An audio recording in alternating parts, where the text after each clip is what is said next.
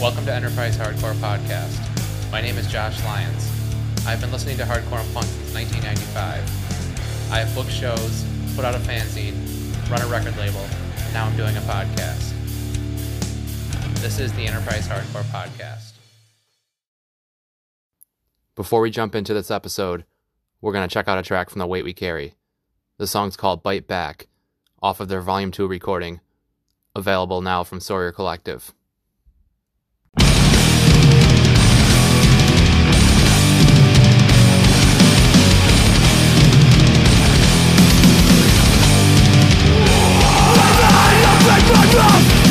I don't know what to say. I fucking hate this life, but I am only myself to fucking blame. Right now, day after day, just the struggle, just burying it away. Right now, wish I wasn't this way. Eternal struggle of life feels like a slow decay. Feel ashamed cause I live in the dirt. Don't understand why heaven's so utterly such hard work. By my tongue it's like I can't fight back.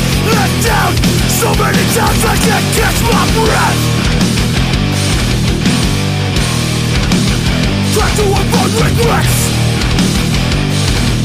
Sometimes it feels like it's all that's left. Walking on thin ice, we play this game over and over again with the same results. Will this course ever fucking end? You'll see your dog can only take so much before it bites back.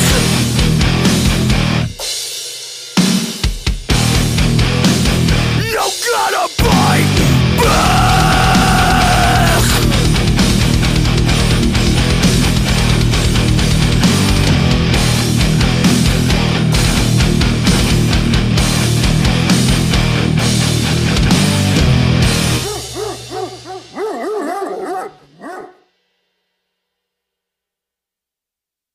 Welcome to episode 31. As always, you can find the podcast on the web at enterprisehardcorepodcast.com. There you'll find links to all the streaming information as well as social media. And make sure you follow us on Instagram at Enterprise Hardcore Podcast. So tonight, we're kind of going to do something pretty cool and bring two people onto the podcast for the first time in a while. And in the beginning, I guess we'll kind of do kind of like a separate thing, and then we'll kind of jump into the band they're in together now. So we're going to have Dean and Paul from The Weight We Carry. So how's everything going for you guys tonight? We'll start with Dean, I guess. Good, man. It's been a busy day. I got a lot going on at my house, and I've been extremely stressed out. I had to take the dog to the vet. But really? Kind of took my mind off of everything, so glad to be here. Well, hope I'm just everything's excited. okay, man. I'm excited to talk hardcore Yeah. for a while, like straight with people, like instead of just the idiots in my band. Well, I mean, I guess Except, well, one of them. yeah, that's what I was gonna say. Yeah. So yeah, I guess I know Dean, you've listened to some episodes. I'm not sure if you had a chance to, Paul, but like the way I like to do it is kind of like in a timeline. So the way we're gonna do it is just kind of talk about you guys' upbringing first, and then we'll kind of talk about the bands after. So I guess Dean, we'll start with you. Kind of tell us about your upbringing a little bit. Yeah, I mean, I grew up in Rochester and moved out to Walworth, which is east of Rochester, like 94. I was 7 years old. And yeah, basically dwelled out here through my whole childhood and moved back to the city in my mid-20s. And about 3 years ago, I bought a house out in Walworth, so I've been living here. And yeah, a lot going on. My wife's, I got married in September. Wife's pregnant now, so I know you got a second one on the way. Congratulations. So we'll have to get the kids together next year. I guess congrats back to you. It's cool that we're all full circle now, because obviously Paul will get to that too. We all, I see your family pictures on the social media all the time, So, well, Paul, yeah, let's talk about your upbringing a little bit first before we get into all that stuff. Similar, like I grew up I went to Gananda, which is outside of Rochester, about 30 minutes, K through 12, which I don't know if people know what that is, but I live in Macedon, New York now again. But I moved to the city when I was like 18 or so, and just hung out, going to shows, skateboarding. It's where I met a lot of the people I'm still friends with to this day. But, no one I went to school with really liked hardcore or punk except for like a handful of older kids. Actually, that's a Division 9. I don't know if that's a throwback for Rochester hardcore. I don't know if people remember them or not. But I grew up with those kids out in Wayne County. And I don't know, like went to the city, lived the city life as older teen and through my 20s. Then when I had kids, I moved back out to the country and live 8 minutes from Dean now to this day. We're a couple country boys who still like to go to the city and play shows whenever we get a chance to. Wow, that's interesting because for people that aren't familiar, obviously you kind of alluded to it, but Rochester is pretty centrally located, but you have a lot of outlying areas, and it's interesting that you guys would end up kind of close together in similar outlying areas or whatever. So before we get into like hardcore and punk, like what kind of stuff were you guys listening to before all that stuff? I grew up on classic rock. My father plays guitar, and I got an older brother. He's 2 years older than me. He picked up the guitar really well. I could never figure out how to play a stringed instrument, but I was always banging on shit. So my dad got me into drums when I was a kid, and yeah, like I said, I grew up on classic rock. He took us to see Aerosmith and the Black Crowes in like 94, I want to say, at the War Memorial. So that was like my first concert. Found a couple cassette tapes of his, and yeah, I mean, that was pretty much it for me, like until, my teenage years when I get into ska, punk rock. Well, obviously we'll get into like you playing drums and like Donna Warren stuff in a little bit, but like were you playing drums like more like standard like rock and roll and stuff initially then? Yeah, like AC/DC, obviously the easiest, most in the pocket drummer ever was, one of the first bands I got into. But I think by the time I got a drum set and started really playing, I was already into, Green Day's Dookie and the ska core Devil and More from Mighty Mighty Bosstones. Those were like the first albums I was trying to play on. So yeah, that Mighty Mighty Bosstones, that was a real door opener for me. That I don't think that band's really come up on the podcast too much, but it's something I've been thinking about a lot lately because like they would play here a lot and they would always have like a couple ska bands here and there too, but they would always have like hardcore and punk bands on tour with them. Like H2O was on tour with them back in the day. Yeah. Out of them and like just a lot of bands like that. Oh yeah, I think I've seen the Bosstones. I saw them first when I was like 12, I want to say. Some college around here. I don't even remember. Get Dean going. Oh yeah, I'll talk That'll about be the the whole Bosstones thing. all day. Love that band. I wore a suit to a Bosstones concert once in '96, I want to say. So there's a trivia fact that I don't think would have ever made it on here, but yeah. Glad I could bring it out. Yeah, that's a good one. That's a good one. Yeah. So Paul, what were you kind of into before everything kind of got you going with more of the hardcore punk route? So my family is a Rush family. I don't know if like everyone's family has a band that everybody seems to like, but my family's band was Rush. So I've seen Rush live probably like 12 times or so. Gone backstage, met Geddy Lee and Alex Lifeson. I don't know. Like Rush was like the first. I don't know. It's just like it was like in my DNA. I guess there's a story about my dad taking me to see George Thorogood when I was like 3 years old or something. He couldn't get a sitter, but he won tickets on CMF or something. So he like brought me backstage, and they were like screaming at him to get the kid out of there and like blowing smoke in my face or something. But yeah, classic rock. I don't know if you want to consider Rush classic rock. They're sort of like prog rock, but that kind of music. But my brother is 9 years older than me. So, I mean, I was born in 83, and like 89, he went and saw Suicidal Tendencies. So like I was onto punk metal, like even when I was like a kid. I mean, he loved Van Halen and stuff too, but yeah, I remember like him showing me in his room. I was like looking at the Suicidal Tendencies album cover when I was like a child. Like that was kind of like it's funny because it's my brother and no one knows my brother outside of like my close friends. You know, he's like my best man at my wedding and stuff, but he wasn't like in the Rochester hardcore scene at all. But he's kind of like the one that introduced me to like punk and hardcore even when I was a kid. And then I skateboarded. So from when I was like in 5th grade on, so that also, I mean, the only time I ever really chose any music was punk really when I was a kid. And then I sort of graduated into other stuff, you know, eventually, but I never had like a big rock phase or anything like that because I was so young when I started getting into all that stuff.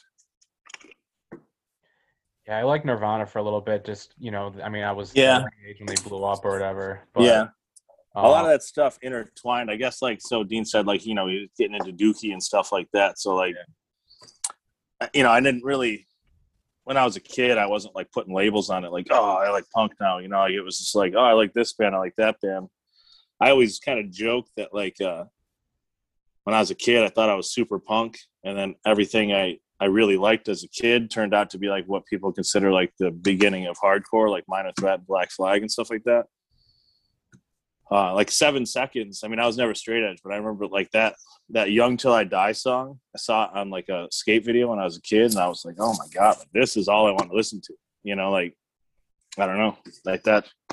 That's just like, and then from there, I just, you know, you had to get mixtapes from your friends or whatever, and like go, you know, be lucky enough to go to a show. Like my first show I ever went to, I was 15 by chance. I went to a hardcore punk show in Syracuse. My friend Kevin from out there was sleeping over his house. He goes, "There's a show." I'm like, "I've only been to like Rush concerts. What are you talking about, a show?" He's like, this, I think Disgruntled Postal Workers is their last show. I was like, the fuck are you talking about? I'm like, yeah, whatever. Like, and I get there and like, you know, it's like, you know, late 90s, like 97 or something like that, I give or take. And Syracuse was ripping, you know, and it's freaking kid, you know, place was nuts. And it was the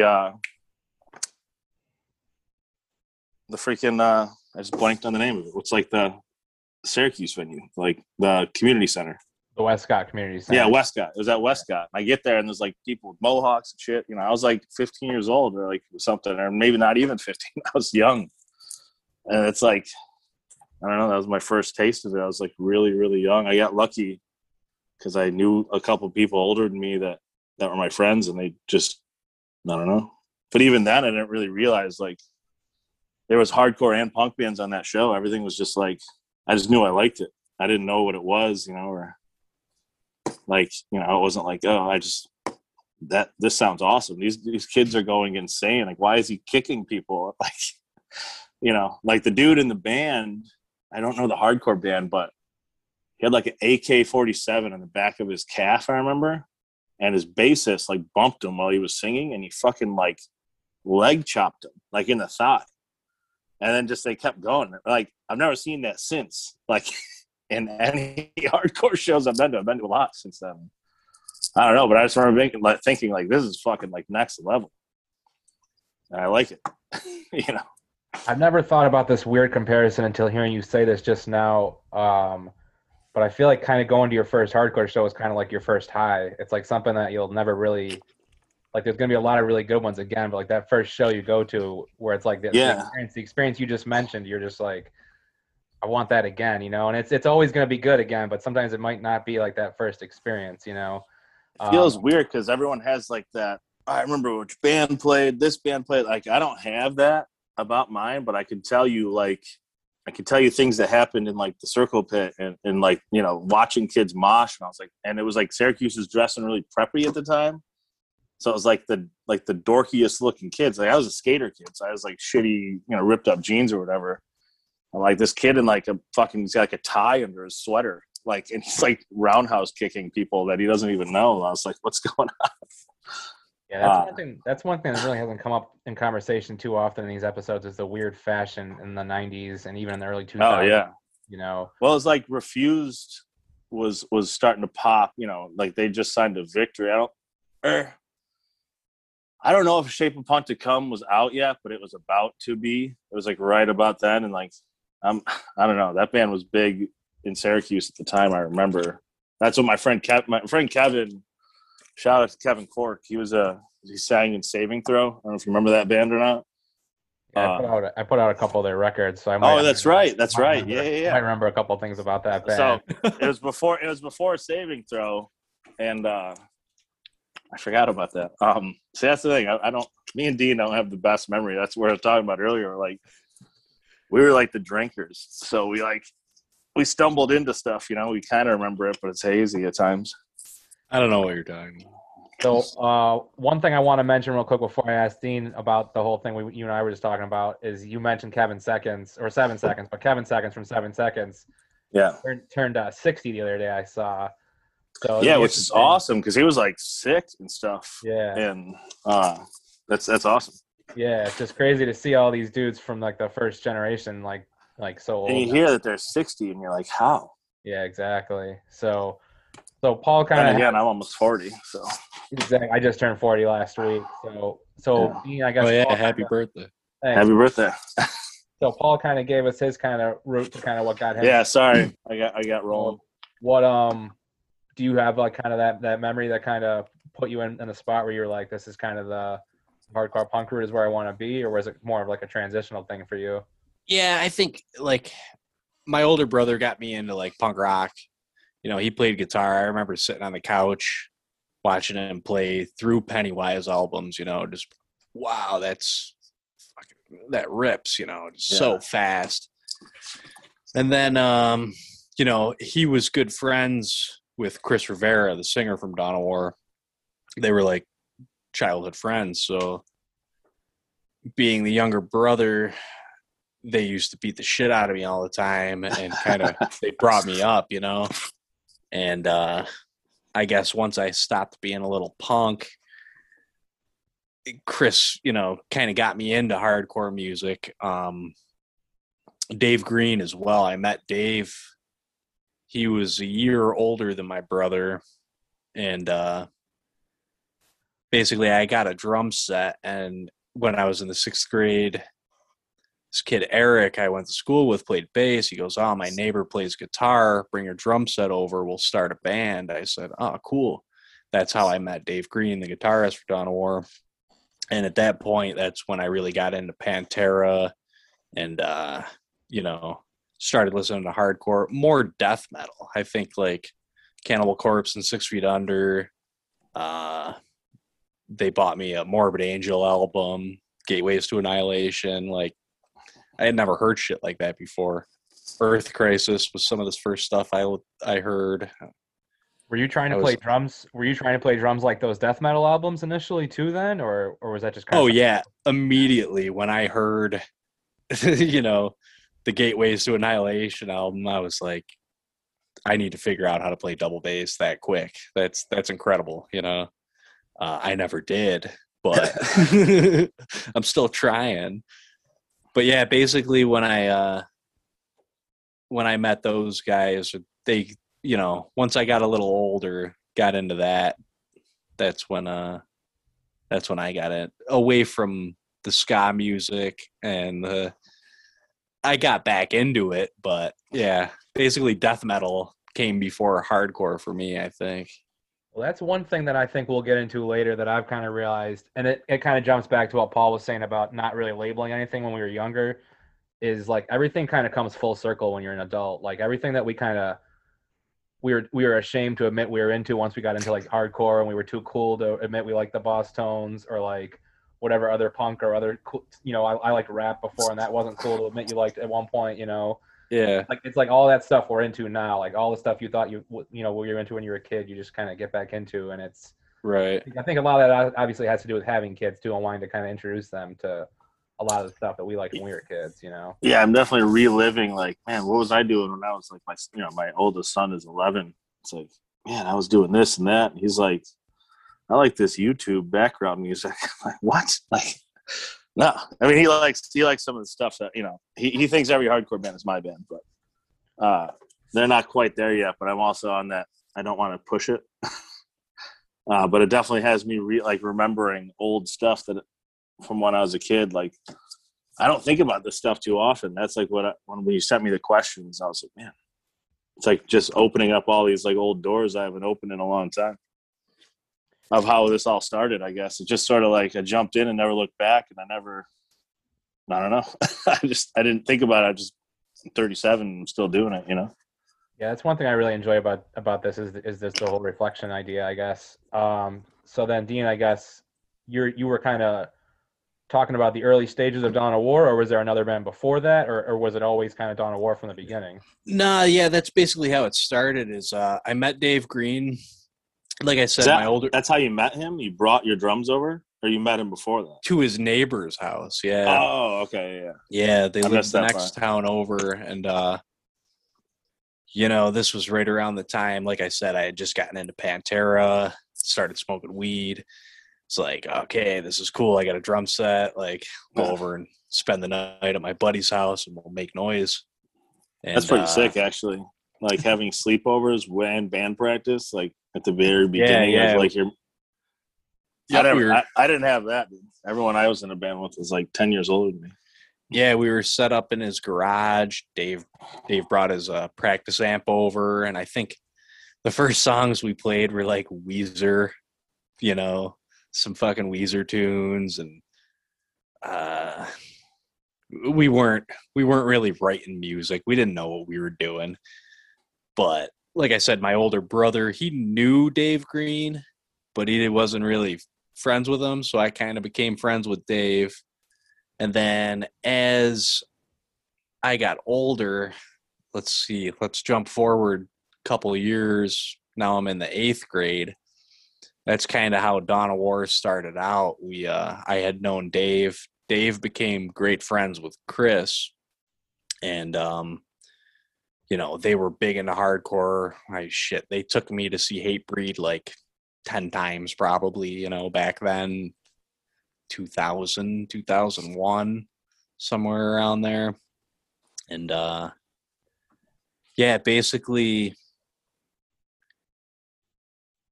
we started the band as a 5-piece band. We had 2 singers.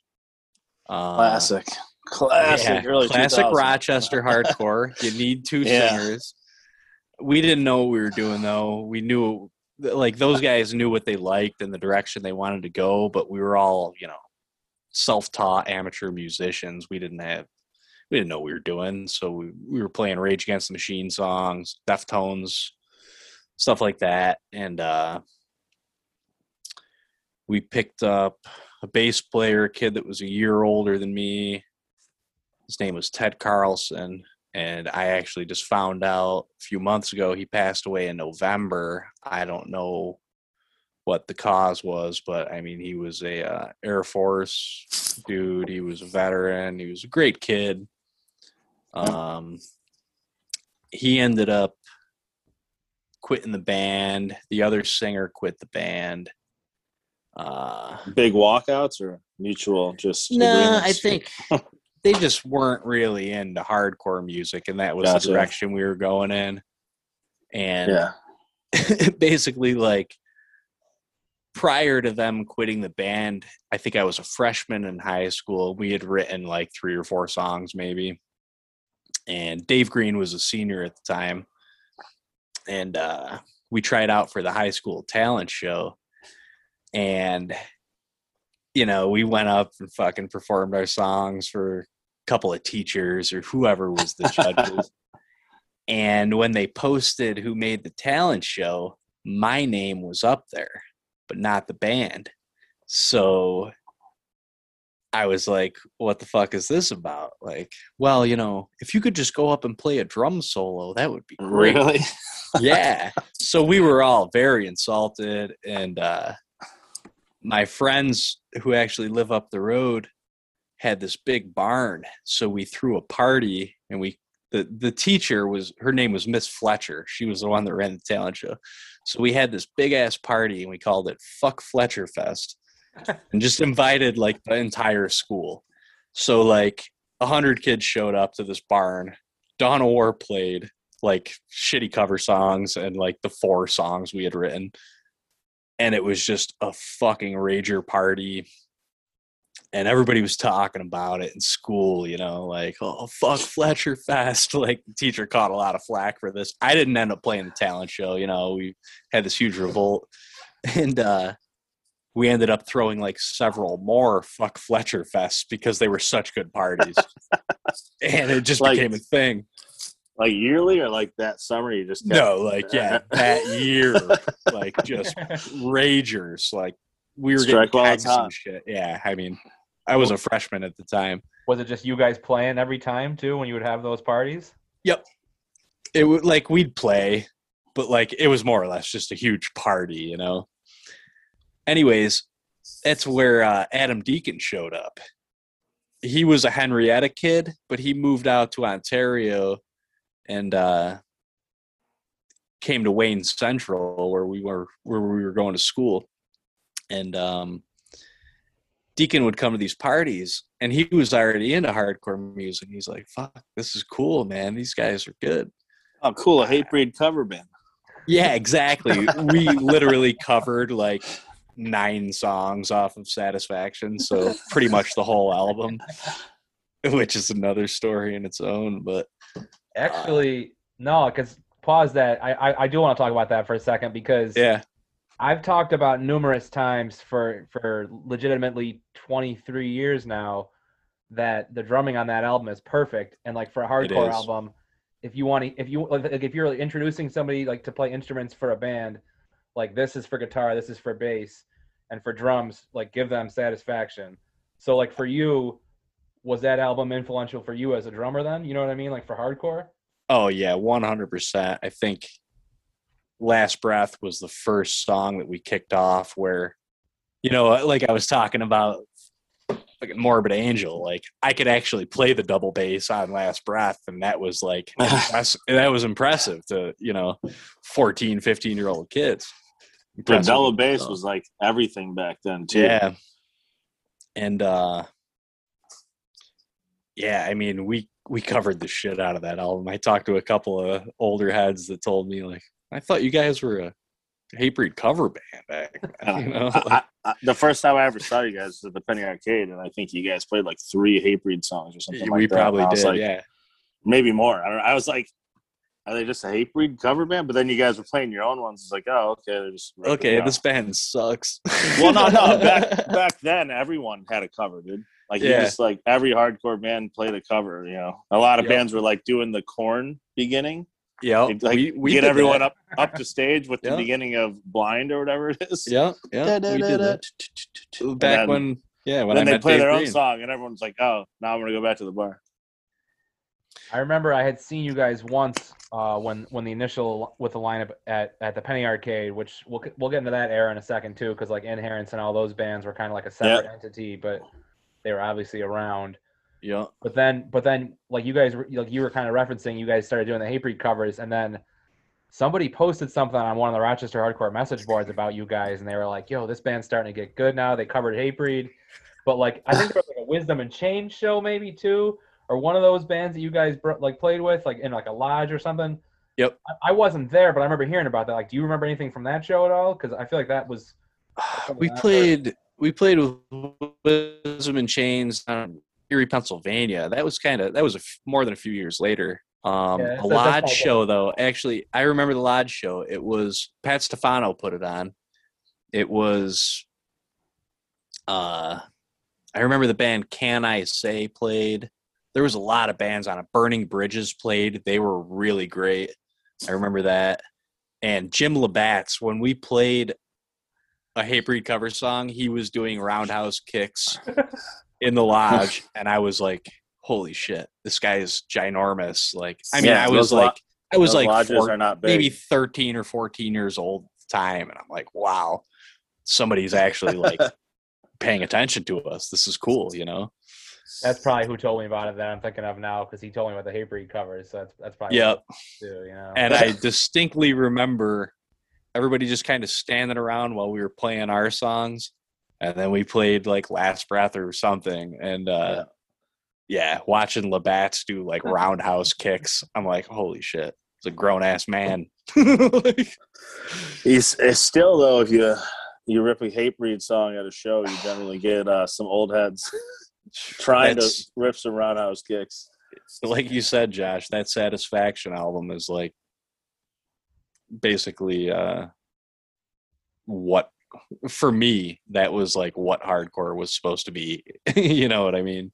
Yeah, no, exactly. Like that the drumming on that album's great. I mean, they have a couple really good albums. I haven't listened to as much of their more recent stuff, but their first like 3 or 4 albums are really good. But that first one, Yeah. especially. Funny, I like Hatebreed, and I like the Satisfaction album, but I brought up that The Shape of Punk to Come from Refused. I actually traded a kid my Hatebreed album for that album. Really? Yeah, but dude, I was like punk. I tried really hard back then to not like hardcore, but all my friends went to hardcore shows. I mean, I didn't not like hardcore. I just liked punk more. I was trying to hold on to punk so hard, which, like I said, everything I thought was punk turned into like American hardcore. Like, so I've accidentally been listening to hardcore for a long time. But when I was a kid, man, I just liked. I don't know. I didn't not like screaming, but I did like the not scream. I mean, like, you know, like Keith Morrison on like the first Black Flag stuff, like that fucking guttural, like yeah, like that sound is what I wanted more than the screaming. When I was a kid, when I was like 17, 18 is when it sort of like changed. Like Visions of Disorder actually is what kicked me over the edge, and like I sort of like stopped like fighting it, I guess. I don't know why I was fighting it. You know, when you're a kid, you do stupid stuff, but I don't know. That was like the kickoff for me. So, but that's also like partially like, you know, not to jump too far ahead for a second, but like with the Weight We Carry, it's like me and Dean, you know, we do a lot of the writing together, and it's like those two aspects come together. And I think that's why you hear a lot of people be like, every hardcore band ever has tried to sound like Hatebreed at one point or another. And maybe like our drumming to a degree, but I've also like sort of, that's the one thing I push on now is I don't try to sound like Hatebreed purposely. Like with our stuff, you know, just because enough bands have done that, I feel like. Yeah, I remember back then too when we used to cover so many Hatebreed songs, Brock Thrasher telling Chris Rivera, like, you sound like a young Jamie Josta. And I watched Chris like turn all red in the face, cream his pants, you know, like it was hilarious. Dude, Brock was the man back then too, dude. Yeah. With, that was before the first time I saw you guys wasn't with Inherence. It was with Brock's first band before that. Not his first band ever, probably, but like DEFCON 5 or something. Oh yeah, I remember those guys. He'd come out in the body bag. You guys remember that shit? And he'd be like flopping on stage, and I was like, "Yo, what is going on?" And like then this, you know, and he was like the first, like he was so jacked back then. Like He was a performer, man. Yeah, dude. And I remember him like jumping, and he'd be like, he's gonna hit the lights at the arcade, like on the ceiling. Yeah. I was like, "Yo, this dude is like a maniac." Yeah, that's where I was going basically. With once Deacon joined the band, we actually, so like he saw us at these barn parties. He became tighter and tighter with Chris, and then found out of his dad's house, nowhere to live. And Chris's parents, like the best parents, Kathy and Ted, like they let us practice at their house and with them and stay with them for a while. And that's when Deacon joined the band. And you know, we were writing a lot of music at that time. And I remember we were playing some goofy shows. We put, like, our first show was at like the West. What is it called? It's out in like further east than I live, like Newark or something. No, like I where played Devin a couple shows in out like there, weird like places the out there. Red Creek Community Center or something like that. Like, I never made it out that far, I don't think. Yeah, but like I remember the first time Brock gave Chris a flyer for a show at the Penny, and our name was just written on the bottom of it, and it was like, holy shit, we're playing at the Penny Arcade, like, and that was the first show. It was Brock he was the dude that like brought us into the scene, basically introduced us to, you know, playing legitimate shows, and it was a lot of. I think I'm so young, or I was at the time. I don't feel young anymore, but back then, I think I kind of missed the Rochester hardcore scene. Like, I got into it. The first time I played at the Penny, I was 14, but that was in like 2001, sometime around then. So I feel like it was just a metal scene at that point. I always talk about it like it was two factions of Rochester hardcore. I mean, it was more like late 90s, like early 2000s things. I mean, we're definitely still happening, but there was like the metal version of people who called themselves hardcore, like the Division 9 or like Downdriven and like even like 40 Ounce Failure and stuff. Like, yeah, a lot of people, you know, back then it was like there was like that. People called that hardcore, but that was more like metal, kind of like Earth Crisis is like more metal compared to like, you know, like Stand Fast. Like they weren't playing on the same shows, obviously. Like, but they're both hardcore to a degree, and like, you know, whatever, people can argue what's more hardcore, whatever, if they want. But I feel like there was just two factions. Like that's why, yeah, because I like, because Fairport's like 15 minutes from where I grew up, and there's a whole bunch of Fairport, because there was like that community center. Yeah, Fairport Community Center had everyone played there. You know what I mean? So Dawn of War played there. What quick story about the community center? Yeah, Dawn of War played there one time, and I ate a shitload of mushrooms. And during our set, there was like a bunch of Rugrats cutouts on the wall, like the Nickelodeon TV show Rugrats cutouts. And I was fucking bugging out playing our set, looking at these guys jumping out of the wall. But I think that you didn't miss it. I think it was just that because I was like, you know what I mean? I was going to like those metal hardcore shows because that's just where my friends were. And that's like where my band at the time fit in. So it's like, I knew about it, but only because like, I mean, I almost looked at those bands like they were more like punk, I guess, you know, honestly. Like there was like punk hardcore versus like metal hardcore to a degree. I think a band that we keep talking about, Hatebreed, was kind of the band that really bridged the gap because, like you're saying, there was more like the metalcore scene or whatever you want to call it, like we were talking about before, like no labels, but just for back then everything was like hardcore or whatever. Yeah, like you had like that, and then you had like more of like a traditional hardcore punk, and then you had a band like Hatebreed that could play on both bills, that could also kind of have a show. Like when I first got into it, like Dean, you speaking of ska, there wasn't a big enough scene, so there would be like a show with like a ska band, a punk band, a hardcore band, you know what I mean? Mm-hmm. And now there was Fairport had a couple ska bands that like Five Finger something. What the hell is that one band? My sister loved them. My sister's a little younger than me. She loved ska too. There's a band called Five Head, maybe. I don't know if that's the one. There's a lot of ska bands for a while though, so I'm not sure, honestly. Yeah, actually, one of the first like quote unquote shows we ever played was actually at Deacon's dad's house, and it was with John Turner's ska band that was called the Swinging Utters or something. Or no, that's the actual ska. Like that's like a bigger punk ska band. Well, what the hell was John's band called? Do you remember that? I do remember he was in a ska band, but I don't remember the name of it. Yeah. I played Home Pharmacy. My first band played Deacon's dad's basement too. That was probably that was the time, man. It could have been the same show, dude. I mean, I don't think I knew you back then. No, it was like I just knew Dawn of War. I didn't know anyone in it.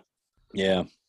But that was back when Rochester had shows. Like a local show could be at Water Street, and there'd be 500 fucking people there, and people would just get there at like 2 p.m. and stay there till 2:30 or 2 a.m. You know, different times for sure. So you didn't, you miss people. You couldn't know everybody. Mm-hmm.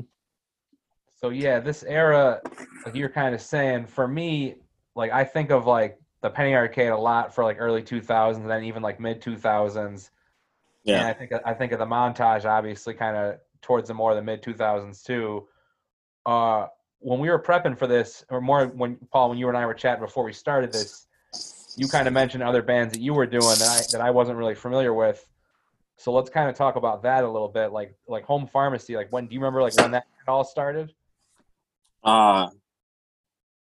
I asked for a guitar for Christmas. Or actually, I asked for a bass for Christmas when I was like 14 or 15 years old. So my brother played guitar, and I'd pick it up, and I couldn't freaking figure out how to play it. And I wasn't supposed to be touching it, so it wasn't like anyone was showing me either. So I was like, man, if the bass is only 4 strings, maybe I could learn that one a little faster, you know?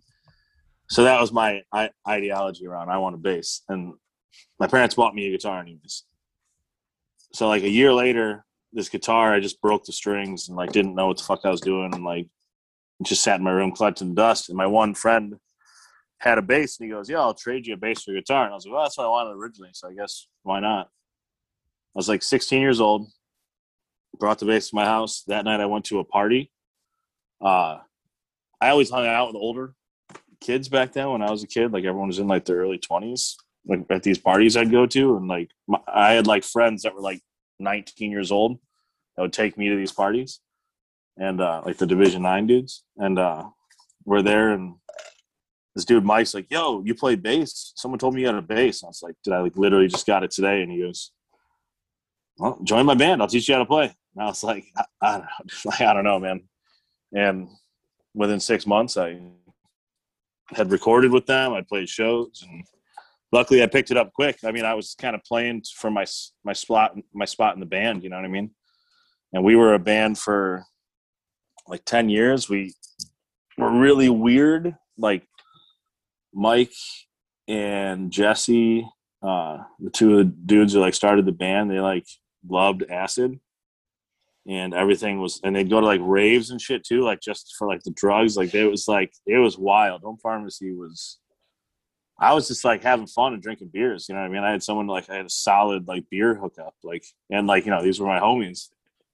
So it was fun playing shows, you know, backyard shows, like lodge shows, fucking Penny Arcade every once in a while. I said to you, Josh, that it used to be 17 and older only at the arcade.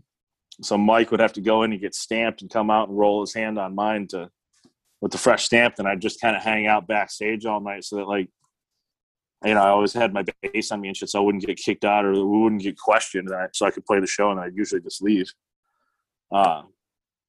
But I was in Home Pharmacy for 10 years, and we toured at the end. We became more of like a grind band, like sludge grind is what I call it. We did a big tour, I was telling you, with Psyopus and Tony Danza Tap Dance Extravaganza was the biggest tour we ever did. It was like 50 shows, around the country. And then I was in, I don't even want to mention the next band I was in. It was like a joke hardcore band. People can know about it if they want. It was Wait, hold on 1 second though. I want to ask you, so I don't want to skip over you touring around the country and playing like 50 shows without really asking you a couple things about that first. Oh, yeah. You know, like, was that, I mean, I traveled around the country just like on a bus, like not in a band or anything. So like, what was it like at a younger age, like kind of doing something like that? And like, well, by the time that tour happened, I was like 22, maybe. So, I was 21 that year, I think. 21 or 22, something like that. I was like just able to buy my own booze. I actually took out a credit card for that tour so that I could drink every night. And $1,800 was what I racked up on that tour. And that's with like, there's lots of, when you're in a band playing a show with like 200 plus people a night, there's a lot of free drinks. I still managed to spend $1,800 in that time on drinks, but a little bit of food, sure, probably. But it was a blast. It was like, that tour was like crazy. So we had done, a lot of weekend tours, like, the year or two prior. We were putting in work, and that was why Chris, like, we weren't anything big. No one like loved us, but me and Mike had been friends with Chris Arp, the guitarist of Psyopus, for a long time, and he was just like, saw us putting in work and was like, you guys are on this tour. We're like, what? Okay. Like, we got like $50 a night, I think, and we would buy cases of SpaghettiOs, and the van we had a remote car starter that was like an aftermarket one put in it, and we'd set the fucking SpaghettiOs on the manifold and hit the remote car start twice. After like 15 minutes, 20 minutes, it cycles out and shuts off. You let it cycle twice, and then your food was good enough to eat.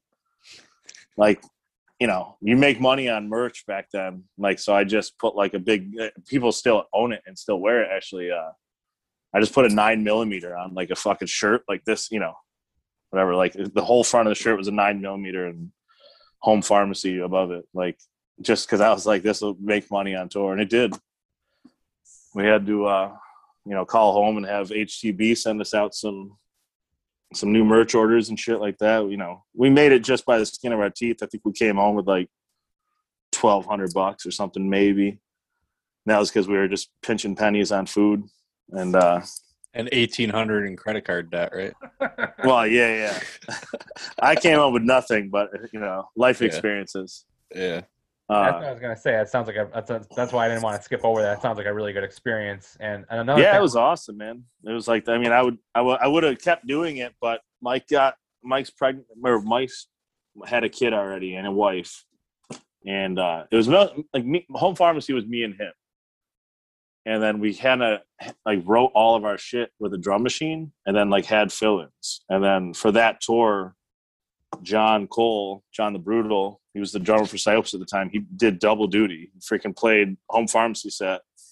We took his drums off stage. Tony Danza played, and we put his drums back on stage for Psyopus, and he played a freaking 40-minute Psyopus set, which is like the drummer, you know, in Psyopus is nothing to laugh at. That's a workout. And he was doing double duty, playing with a drum machine for our band. You know what I mean? Essentially learned what we wrote on a drum machine, which wasn't easy to play either. that's another thing. Shout out to him. That's another thing I was going to say that really hasn't come up in conversation on this podcast too much, is because that's kind of towards the end of the era where I was like booking a lot of shows, like the early 2000s. There was a lot of like techie metal hardcore type bands that got pretty big and were touring and doing a lot of stuff. And yeah, Psyopus was freaking huge at the time. Like they were, so we did 50 on that tour. We did 50 shows in 52 days. We had one day off in like Idaho or something. And it's actually where it's funny, it's where I earned my nickname Sloth. I would go to people's houses and they'd be like, make yourself at home. And within like, you know, I'd just like be walking around in my underwear and shit and like fucking with their TV and like eating food out of their fridge. Like, not because I was like, you know, rude or whatever. It was just like on tour, you don't have anything. So someone's like being nice instead of being polite and saying, no, thanks, I'm all set. Like, just took advantage. So we were like at this person's house like for an entire day. He goes, yeah, I had to work, hang out, do whatever. And Adam from Psyopus is like, you're like a fucking three-toed sloth. You just sit there and do nothing, like, or whatever. And everyone laughed at it, and I didn't like it. So obviously it stuck and became my fucking shitty nickname that I still have to this day. Some people still call me it. But on that tour, like, we were like in Hollywood shooting a fucking music video for Psyopus and shit, like one of the days. That was the only other day off we had, which was like, it was like Hollywood production shit. It was wild, dude. Like they were really blowing up back then. Like they were touring like 200 days or more of the year too back then. It was like, that's all they did. Yeah, that's what I was going to say. I always think about all these bands from Rochester that are big, like that open doors, like Polar Bear Club, Such Gold, Sirens. But for some reason, I never really thought about Psyopus, and they were one of the first bands that opened a lot of doors for a lot of these bands here to kind of tour and play like this kind of like underground extreme music, you know? It really did. Remember, like, oh, go ahead. I was going to say, like, listening to Psyopus back then I had never heard anything like that before. Like, not a lot of people have. I don't think there was anything like that. I think there was. I mean, there's stuff obviously like Dillinger was wild, and their live performance was insane and everything. Yeah. But when it comes to the technicality of music, I don't think anybody had pushed those boundaries, and I don't think anybody has since really. That I don't dive too deep into it, but so kind of thinking about this era, you now you guys both kind of had bands going at the same time. When did you guys kind of first start to get to know each other? Like, did you guys know each other like during the Dawn of War era, or did you guys already kind of know each other before that? I think we just kind of knew each other. I mean, I knew who Dean was because through like home pharmacy shows, I met like Chris, because Chris liked to drink too. But I think the reason I didn't know Dean much back then is because he was younger. So me and Chris are about the same age, so we're drinking at the bar. Dean's out, the Penny Arcade parking lot, slamming beers and slamming deuces or whatever. And not that we weren't out there sometimes too, but I think that's why I didn't know Dean super well, but I knew who he was for sure. Like I'd known because I knew Dawn of War. I think Home Pharmacies played a few times with Dawn of War back then. It was just probably like we said, every show had 10 bands on it. It was easy to slip through the cracks of each other. You show up right before your set. And, it's work actually the next day. It's actually kind of funny because like you grew up, 10 minutes up the road, went to Gananda. Yeah. I had older friends around this town, and I was hanging out with a lot of people that you were hanging out with 5 years prior. Yeah. And we just never really crossed paths until I want to say probably the Penny Arcade. And I remember my first impressions. I thought you were a fucking asshole. A lot of people love that. Yeah, probably a lot of people did. But a lot of people are wrong. I mean, I was back then. I don't know. Once we got older and probably calmed down a little bit, That's I remember when we first became friends officially in my head. Chris goes, "Yo, we got to go fight these dudes. Dean needs us to." And I was like, right. Yes. We drove around in my minivan looking for people. I showed up. Yes. I showed up at Chris's house, and we were knocking on doors in Fairport for like an hour or two. I forgot about that. Everyone out there I knew. I forgot about that. Trying to recruit muscle. I go call Paul. Is that the whole story, or is that the whole story, or we never found anybody. We never found the dude. I mean, we definitely struck the fear into some dudes' hearts. On some of the doors we knocked on. The dude ripped me off on some mushrooms. Back then, I was doing a lot of mushrooms. I didn't even ask. Honestly, I didn't know why we were there. I didn't know what was going on. I just knew that my friends were dude like, ripped me off. Fight. And then talked shit about my girlfriend and me and blah, blah, blah. And yeah. Okay, we're going to roll up on this motherfucker and kick the shit out of him. And, we never found him. And I don't think I ever heard from the kid ever again after that. So I just should have realized we should have had a separate section in the interview for mushrooms. I didn't realize there was going to be so much. Mushrooms and ska coming next episode. Yeah, dude. We can go deep into that if you want to go back to 2002. So kind of Dawn of War, I feel like there was like a few different eras, really. Like there was the first one there was, yeah. So and then there was high school Dawn of War. Yeah, and you got a little bit better with Deacon, and then the Sketchy Dave era. Yeah. Let's really talk about that, because that's definitely my favorite era of Dawn of War. Like there had been a demo you guys passed on to me before that I liked, but you guys recorded. I don't know if you ever actually released it, but there's like a full length worth of material.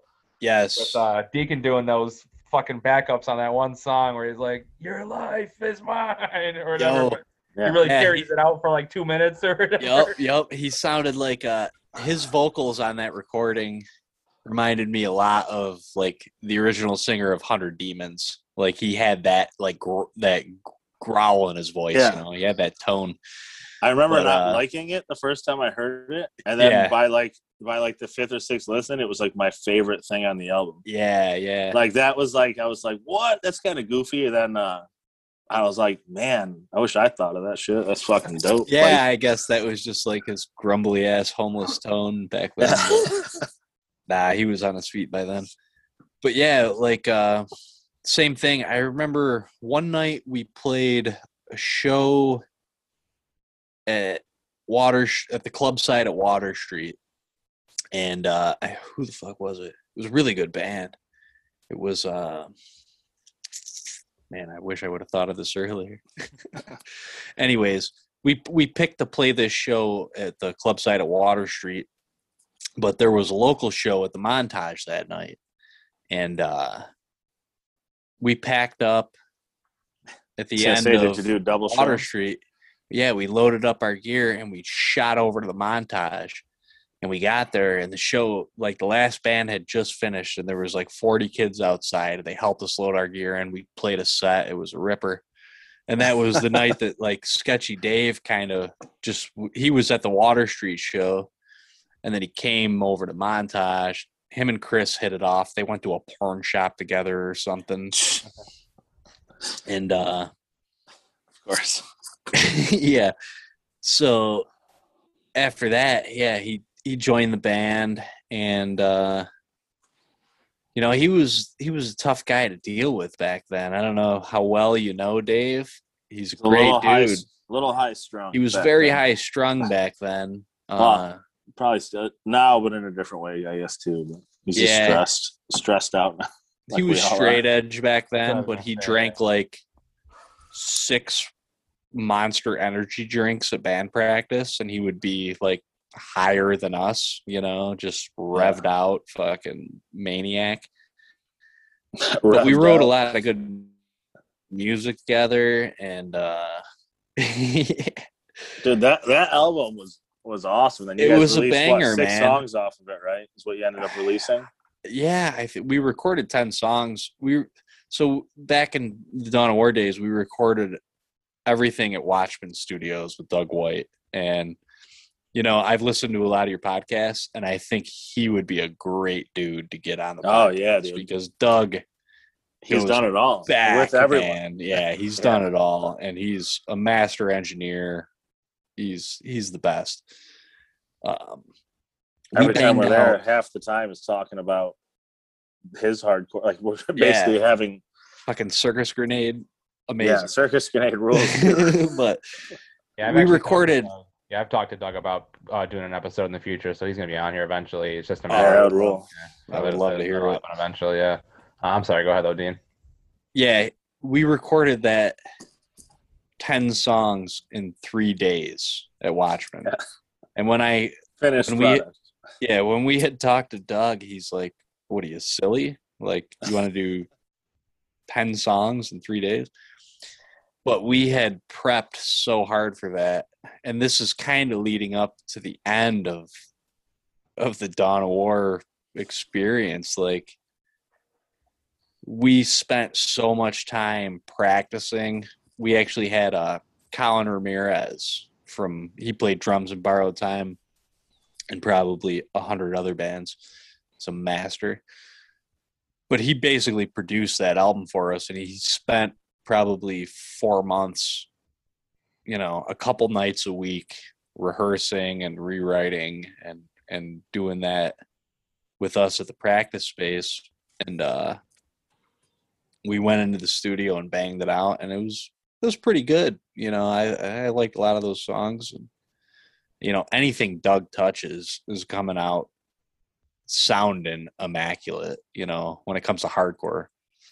Or basically anything else for that matter. Yeah, I was gonna say I don't know any of those stuff. I only listen to hardcore stuff that comes out of it. Yeah, I mean he's got a platinum record for the Gym Class Heroes. Like, oh yeah, I've heard that. But anyways, yeah, right after we did that, we kind of lost all momentum. We lost all steam. We burnt ourselves out, and we were all getting older, and there was a lot going on in everybody's lives. And at that point, we were going on 9-10 years, and we just kind of fizzled out at that point. I mean, we had a practice space at Cosmic Jams at the warehouse for 7-8 years, and we weren't paying rent. We weren't practicing.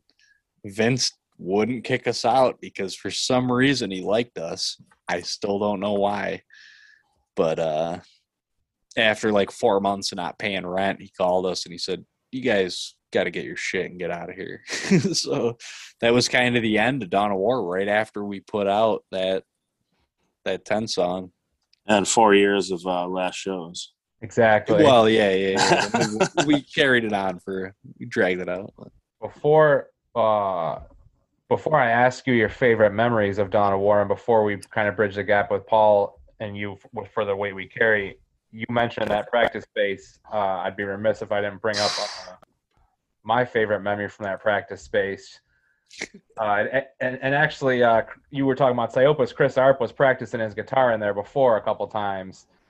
So you and I don't know also if Labatt's and I talked about this on his episode, but you. Oh yeah. You, me, Labatt's, and Dave Green. Again, I referenced traveling cross country in 2006. Yep. I don't know if there was a party we were. I don't know what the situation was, but right when I was getting ready to leave, we all talked about doing a cover band with all those dudes I just mentioned. Yeah. And you and I and those other dudes, we practiced like at least 3 or 4 times, and we had like 7 or 8 covers that we ran through. Yeah. Do you remember any of those covers offhand, or? Man, I remember. So you're going back. You moved. You went out. What'd you end up? You lived in Colorado or something? Yeah, it was 2006. So I wasn't there for that long, just a few months. But I traveled around the country. Set it off. Right. Yeah, we put a list together, and I remember it was the first time I had ever heard Floor Punch. Like that's how young I was at the time. I mean, I think I might have been 18. Yeah, we were gonna cover Floor Punch, Madball, Beastie Boys, Snickers. Boys. Yeah, Fight for Your Right, man. Yeah. Snickers. Yeah. By Scarhead. Uh-huh. I can't remember. Those Cro-Mags. There was a Cro-Mags song too. There was a Cro-Mags tune? Yeah, Survival of Streets. I didn't remember those ones that you just mentioned though, the Scarhead and. Yeah, those were songs that I learned how to play, and we had worked out and rehearsed, and it was so much fun. So even before, I mean, I'll bring up Borrowed Time over and over again, but before Borrowed Time became a band, me and Deacon tried starting a band with Aiden and Jim, and we wrote one song, and it was super killer. But I was 16, going back to the topic of the podcast, I was in my fucking mushroom days. And, I just wasn't even that good at drums. And I couldn't keep up with these guys. They were just better musicians, They're much older. And we were still doing the Dawn of War thing, and trying to have 2 bands was too much, at that reckless point in my life. At a young age, and that's kind of how I met Labatt's. And then when we got to do that cover band, it was just so much fun. Those couple we practiced, like you said, 3 or 4 times. It was a blast. What happened with that? We were gonna do a show. It was like your going away show, and then it just we showed up at the venue, and it was I think there was they didn't have it on the books. I think there was a real show booked, and we just jumped on. Yeah. The show itself ended up, of course, the show got canceled, and then we were gonna try and throw just us playing somewhere, but everybody was like, "Nah, we can't find a place to do it," type thing. But yeah, those songs, it would have been fun. Me and Labatt's to this day still talk about that, how much fun it would have been to do that shit, man. So. Is Jim still in the Rochester area or what? He's in Arizona. He's been out there for a minute. Well, man. We should go out to Arizona and do it. Yeah, why not? He told me he wants to get a bass and start writing some stuff after him and I had a discussion. That dude was killer, man. That original Borrowed Time lineup was my idols at that time in my life. They were killer. I mentioned before that was Dawn of War and Borrowed Time. That era was definitely one of my favorite eras for Rochester hardcore. And honestly, yeah, mine too. Until we started doing this interview tonight, Dean, I never really realized that you were a few years younger than those guys. I always knew. Yeah. I always knew Chris and them were probably about your age. I'm guessing, Paul, like 83, born in around there. Yeah. Yeah, I mean, I'm only a couple years. When I was born. I'm only a couple years older than you guys, but I always thought Dean was about the same age too. I never realized that. I was 87, man. Yeah, because he was hanging out, drinking beers with us the whole time. Yeah. Doing mushrooms at 15 or whatever. So Paul, before we get into the weight we carry, do you have any other noteworthy bands that you'd want to talk about between Home Pharmacy and the weight we carry? I guess. Yeah, after Home Pharmacy, I did like a joke band called Dare. It was like the anal cunt of hardcore metal. We actually played with Anal Cunt once. It was pretty cool. It was an insane show. But then I was in Japanese Combat Car. It was like a metalcore, like hardcore band, mid-2000s. And then I was in Neon King Kong after that, which was my rap group. Me and Tugboat, Anthony Hayward, we did that for I think a couple of years, and we mostly just all we do is hardcore. So all we did is play other hardcore shows with our friends' bands and stuff. Like Tough Times was a band that was like pretty ripping at the time. We played with them. We'd play with like touring bands, like would come through and we'd like they'd have us play after a lot because like it was just a party, when we rapped or whatever.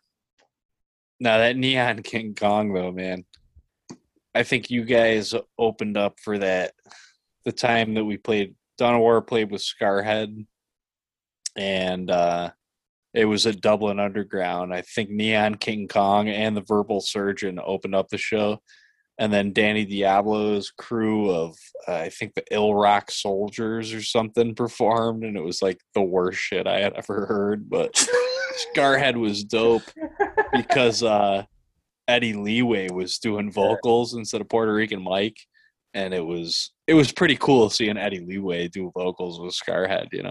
I would have rather saw him with Puerto Rican Mike, but yeah. Speaking of people being sick, hopefully Eddie Leeway gets well, man. Oh yeah, for sure. Neon King Kong. I feel like there was a big Elixir show that you guys played too, or I might be thinking of another show too. But I feel like there was a show with like Sirens and Sakes Alive. Would you guys have been on something like that? Do you recall something like that too? Oh yeah, that's like a hard thing that it's kind of wild. I mean, I don't know if it's Rochester hardcore history necessarily, but that show was like a Friday, and I was like, yo, I should do a giant, like, once-in-a-lifetime show with Sirens and Sailors, who was touring at the time, Such Gold, who was touring at the time. I called them on a Friday and was like, yo, you guys want to do this show next Friday? And they're like, yeah. There was never a flyer for it or anything. I just I wrote in my notes on my phone what was happening and when, and screenshotted it and posted it, and that was the flyer. And it was, like, insane. That's the show that I'm talking about, though, right? Is that show? Yeah. That show was. I mean, obviously it was packed. It wasn't like a venue Elixir for anyone who's never been there to a show. It was like at a bar, 60 or 80 person max, I want to say. Yeah, and I think like 180 people showed up. It was like the sidewalks were. Yeah. You had to get in a line to stand on the sidewalk outside the building. Like it was insane.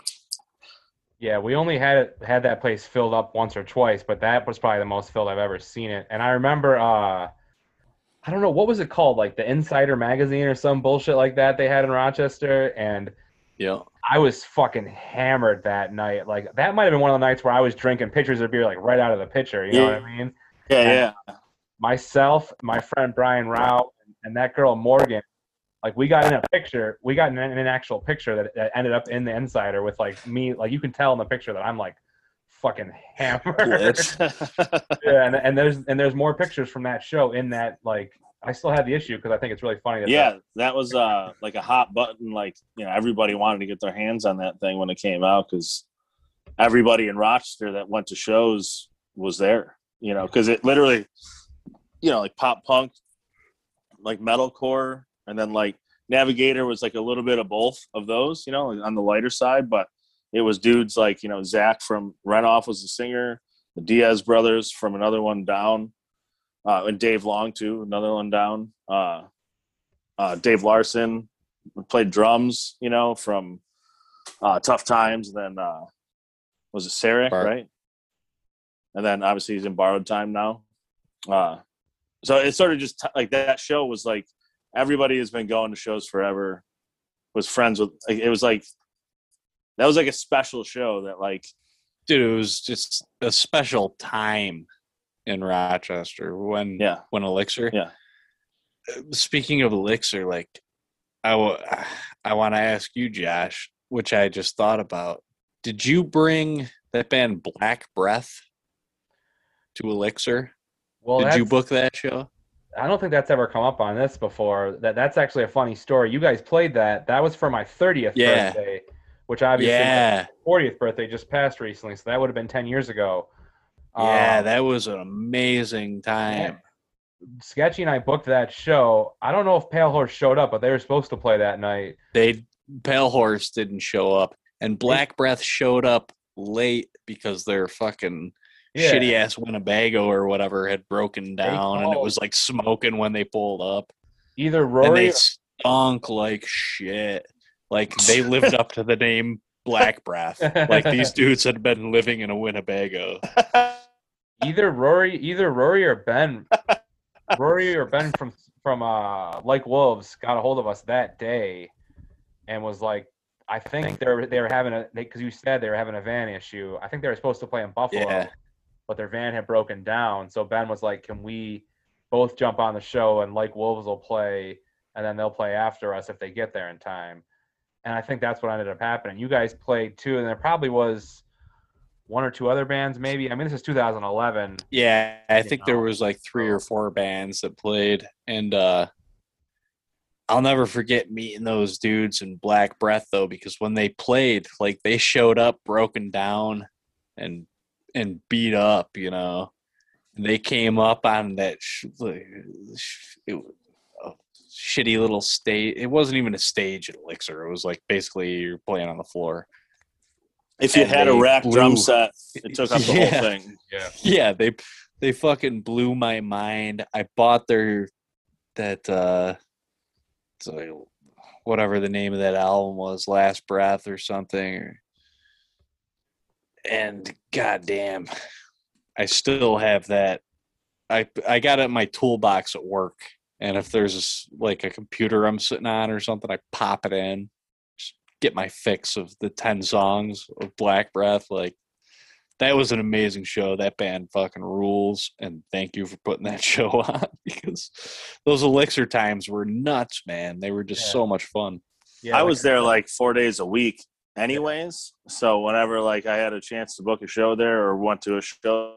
Yeah, that was just like one of those happy accidents though, where like I said, we didn't even have them planned for the show. It just kind of worked out that way. So, but let's kind of try to jump into the weight we carry now.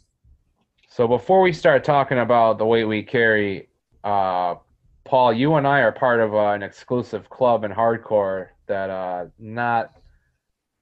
I know a few people that are part of this club, but not a lot of people. I'd say it's a pretty small percentage. I've told my story a couple times on this podcast about how I got my front tooth knocked out. What happened with you? You were at a show. Obviously in the pit, and you lost yours, or?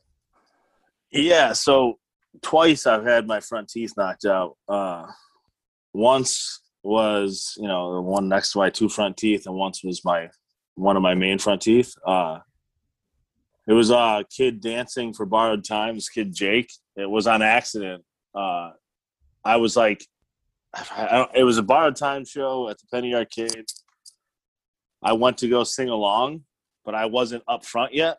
I was like, in the back of the pit or whatever, and I like started charging up to the front of the stage to like start screaming in the mic. And I just was like tunnel vision looking ahead, and he was going sideways, swinging back. It just, like, I call it like the wrist knuckle, that little bone on your wrist, just popped my tooth in half, dude. Like, it was nothing. Like it left half of it there. So I was able to get the crown, like, put over like what was left of it. But that was how I got my tooth knocked out. I didn't have insurance. We did a show at the Penny Arcade, like a benefit. I made like $1,100, which is awesome. And, but it wasn't nearly enough to get a fake tooth. 6 years later, I finally got the fake tooth. I just did it with my tax money.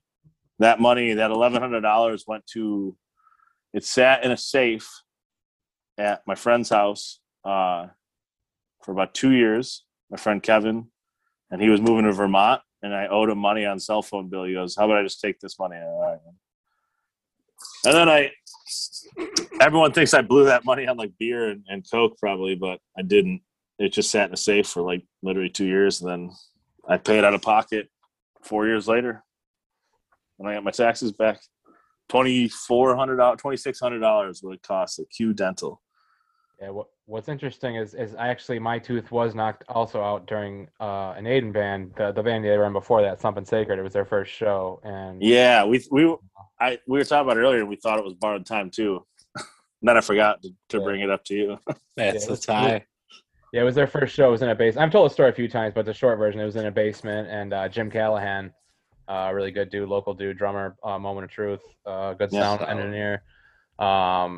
Nice guy. So of course it's always the nicest guy that does it. You know, he just happened to be putting his elbow out to mosh for the mosh part in the Killing Time cover, and I wasn't looking right there, and he got me in the tooth.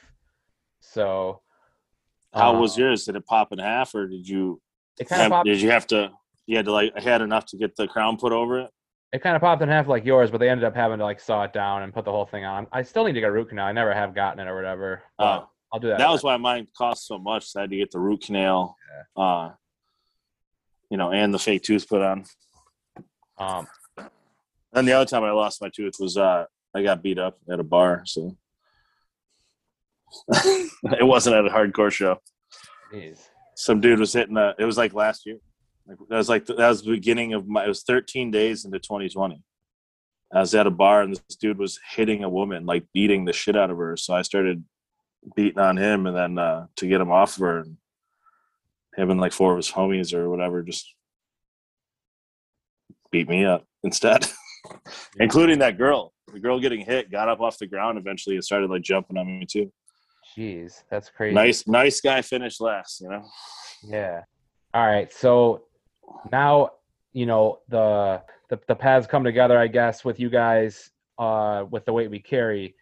But initially, Paul, you weren't singing, so I guess kind of take me back to the formation of the band, I guess. So the beginning of the weight we carry is actually intertwined with Home Pharmacy, my first band, and like knowing Dean's a drummer because of Dawn of War and being homies with them, and Psyopus actually. So Psyopus decided to take a year off or something at some point. They were touring a lot, and they had like a whole bunch of member changes, whatever. Then a year went by. Chris put a band together and was going to play their first comeback show at Montage. And Chris was like, I want Home Pharmacy, who hadn't played in over 5 years, to be on the show. I want you guys to do like a reunion show for me. So me and Mike had never even talked about a reunion show. We never had a last show. So we're like, yeah, let's like just do it, and have some fun. But we didn't want to like do a drum machine. We didn't want to do just us. So we got the Diaz brothers are like some of my best friends. We hung out like almost every day back then, and they played guitar and bass. And I was like, I don't have the chops. In Home Pharmacy, I played bass and sang and screamed or whatever. And I was like, I don't really play an instrument much anymore, so I don't really have the chops. So I learned all the Home Pharmacy songs, taught them to Corey and Casey. Corey played guitar, Casey played bass, and Mike played second guitar, the original Home Pharmacy guy. So we needed a drummer that was good enough. And I called Dean. I was like, yo, dude, you're good at drums, right? He's like, no, because Dean's like super humble and always thinks he's bad at shit, but he is really good at drums. And I was like, yeah, I want you to play this Home Pharmacy reunion show. Like, it's me and the Diaz brothers, and who he didn't really know that well, but he knew him enough. And then I'm going to sing. And then my friend Mike's, original Mike, playing guitar. And he's like, I guess I'll try, dude. He's like, I don't really play that style of drums. Like, he never did a blast beat before or anything. So we showed up. I think we did like a full band practice, like the first fucking practice. Yeah. Which was probably intimidating because then you get like 4 dudes staring at you, and you're like, you just listen to this like blasting shit, and you're like, I don't know how to do that. Yeah. I remember you gave me the demo of a drum machine, and I was like, fuck. Yeah. Like, this is ridiculous. I kind of wrote my own shit for that. Yeah. I mean, and you made it work though. Like, it sounded really good, but he also knew how to freaking blast. Like, I figured it out. Yeah. He goes, I never did a blast beat. Like, what if I just do this? And you just like He's like, like just doing a blast beat. I'm like, yeah, that's a blast beat, dude. Like, what do you, that's it. He's like, oh, okay, cool. We're good then. I'm good for 10 seconds. That I feel like we pulled that off by the skin of our teeth. Like, we didn't really practice that much. Those songs are pretty difficult to play, but we played a really good set and we had like a lot of fun together. Mike is in another band called Mood Pill. They're like a rock band with a girl singing. They're pretty good. So he like, he plays bass now mostly. He didn't really have a lot of guitar equipment. He played guitar for the show. But afterwards, me, Dean, Casey, and Corey were like, fuck, that was fun, man. We should do that more. And then Nick sang in At Your Worst. They had two singers, the Rochester Hardcore Band, and they had broken up not too far before that. And he hung out, Nick, Corey Diaz, and Casey Diaz, and me hung out 3 or 4 days a week anyways. Like, we were already hanging out. And then we just had fun with Dean, jamming with the home pharmacy thing. So we're like, the 5 of us hang out anyways. Why don't we just fucking do a band? Dean's like, yeah, I'm down. He's like, I don't know about this Nick kid. I never met him before. I was like, he's good. Don't worry about it. He's fucking good. So I went over to Dean's house with a guitar and a few songs I wrote really quickly. And we freaking, they were good. Dean freaking ripped on drums, and they were just like simple hardcore songs. That actually was Downcast, or no, it was Working Class. Ended up being Working Class, and there's another song called Hail to the Chief, which is recorded, but we actually never ended up releasing it. But those are the first 2 songs, simple hardcore songs. And then Nick came over with some lyrics. I recorded a little bit then on an 8-track player that Dean had in his room. Gave it to Nick. Nick wrote some lyrics for the song Working Class. And then the next time I got up with Dean, like a week or 2 later or whatever, Nick came with me. And that was the first time, I think, Dean, you ever met Nick, right? Yeah, it was. It was the first time I met Nick, and it was pretty rad because at the time I was living, me and my buddies were renting a house, and we had this room set up. I had like 2 drum sets, 3 full cabs, like a refrigerator cab, all the Dawn of War shit. I had a full PA system. I had a house in this, or a room in this house dedicated. It was a practice space basically, and recording studio. We had an 8-track recorder, digital recorder, soundboard, little mixing board, and but no one had a band in the house. Yeah, we were just fucking degenerate musicians. I lived with a junkie at the time. We were all fucked up. We were just doing crazy shit, playing music at 4 a.m. Doing mushrooms then too? No, that was kind of, I had gotten a little older at that time. So probably here and there, but a lot of other drugs going on. But, like I said, my friend that I rented that house with, he passed away in he's one of my best friends. I lived with him for years. We grew up together.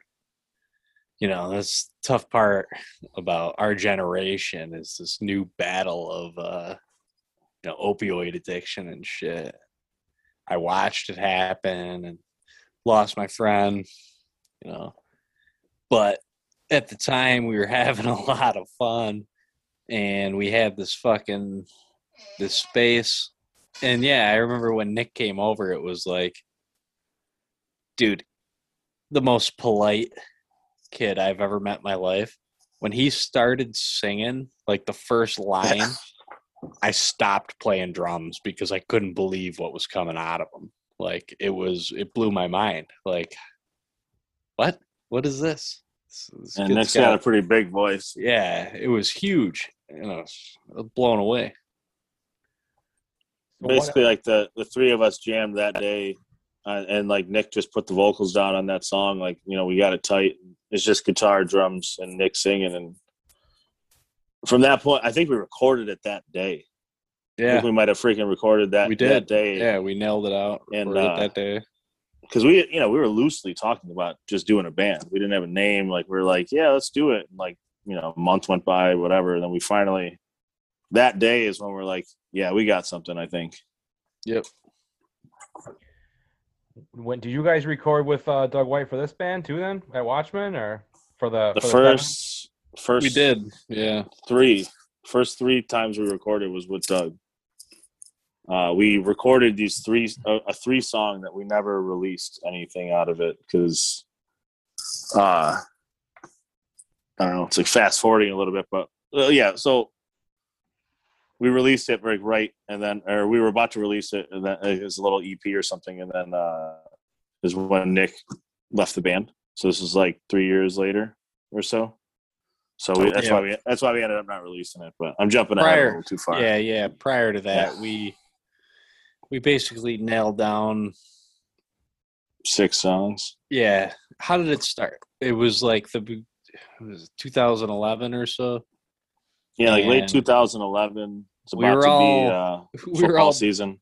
Yeah, we were all Buffalo Bills fans and decided, like, Sundays we're gonna have band practice, beers, and the Buffalo Bills. And the Bills. Yeah, it's gonna be the triple Bs. You know, it was awesome.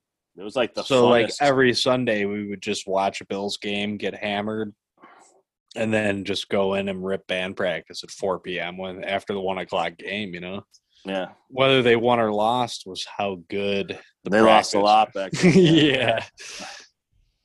But we managed to get 6 decent songs. And at this time in 2011, Rochester, I'm pretty sure we were like the only hardcore band that existed locally.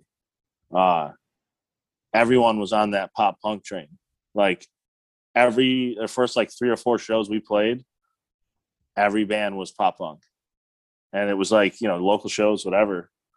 But then things started. I mean, like there was metal, you know, like Siren Sailors existed. There was like metalcore stuff happening and stuff, but it was a weird time in Rochester. It was like everyone stopped going to shows. Everyone stopped being in bands in like 2009, 2010. Everything sort of like came to a halt, and then like 2011 came and we decided to start this band, and everyone's like, hardcore band, what?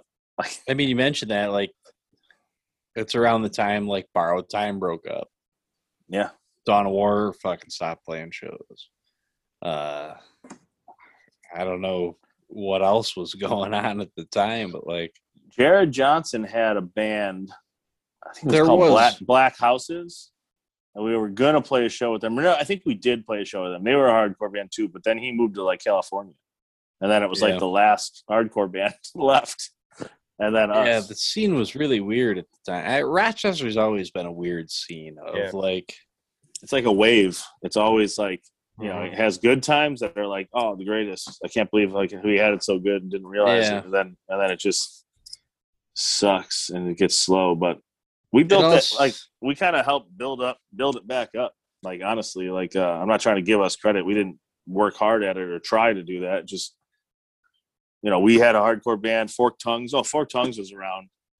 They were still playing shows, but they were sort of at the tail end of their band. We played some shows with them that, like, those dudes rule. Sketchy Dave band, you know, Full Circle. Yeah. Speaking of Full Circle, you mentioned one of the first songs you guys wrote that day. So you put that out. That was the first thing you guys officially put out, the 7-inch with Jeff on Full Circle Attack. Yeah. I don't know if he's really doing much with the label now, but it was cool seeing him do stuff like that, and obviously, you know, helping carry the flag for Rochester. Yeah. What if you don't mind me asking, I guess, what kind of transpired to kind of make the lineup shift then to kind of switch over to you on vocals? Well, we did that. We did the 7-inch with Jeff, and things were going pretty good. You know, we're starting to get out of town a little bit here and there. Nowhere too far, like PA and like, you know, Utica and, you know, Syracuse, and like, you know, no, nothing crazy. But like I said, hardcore was kind of weird at the time. There wasn't a ton going on. And then Nick was like, you know, settling down. He's about to get married, and the kid still loves hardcore. Like, he'll still come to shows and freaking, you know, dance on kids and sing along and like, but he's busy. now he's got 2 kids. He works out of town all the time. He saw it coming. You know what I mean? And it's not like he didn't want to be in the band with his best friends anymore. It's just like he was busy and it just wasn't working out. He didn't want to put us on hold. And we had just started writing for a new album. And we just recorded the 3-song. There were some old songs and 1 new song. And he was like, I got to step away, man. And we were all fine. No one was like mad at him or anything. And Corey is like a really well-trained guitarist. Like he's like really, really good at guitar. So playing like My Shitty Hardcore riffs is like boring as a guitar standpoint for him, because he's like a technical metal kind of guy. So I don't think he ever like loved playing it, but he loved the music. So when Nick decided he was going to step away, Corey's like, we're like, do we want to still be a band? What do we want to do? And everyone was like, yeah, we're still down. But Corey's like, I don't really want to play guitar anymore. I want to sing. I don't want to like try out new singers. And we're like, yeah, it keeps the band like just us still. So that's, that's cool. So Corey we did 2 albums with Corey, the Harsh Truth album. And then we did Hard to Exist. And that was like 2 or 3 years right there. Like Corey is, and then Corey's kind of the same path as Nick. His career got good, and we wanted to keep going. Like we do this, we don't tour a lot. We don't do anything crazy. Like we played a really good amount of awesome shows. Like every time we play a show, it's the best. Like we've never really had any flops as a band. We've been together almost 10 years now, about 10 years this year. And so when Corey had to walk away, I was writing a lot of the lyrics for us anyways. And I had just written almost another EP, and I was like with lyrics too. So once again, we were like, hey, with Corey walking, stepping back from the band, does everyone want to keep being in the band? And Casey's like, yeah. And Dean's like, yeah. And our friend Ralph had just joined on second guitar. He was like, yeah, definitely, dude. Like, and I was like, well, how about I just do vocals and sort of keep it us still, no like really new members. Ralph was a new member, but he was a homie for a long time. He was in the band Sideline. Those dudes fucking ruled. We just written this awesome new album. So had the practice space with him too. Like, yeah, he was already practice space with Ralph. Yeah, I mean, outside looking in, Ralph's like a new person. No one knows who it is, but he was there like for all of it. You know what I mean? And so it almost felt like bringing in like someone who was already there, anyways. And that's kind of how the band has always been. It's like people who are already like with us.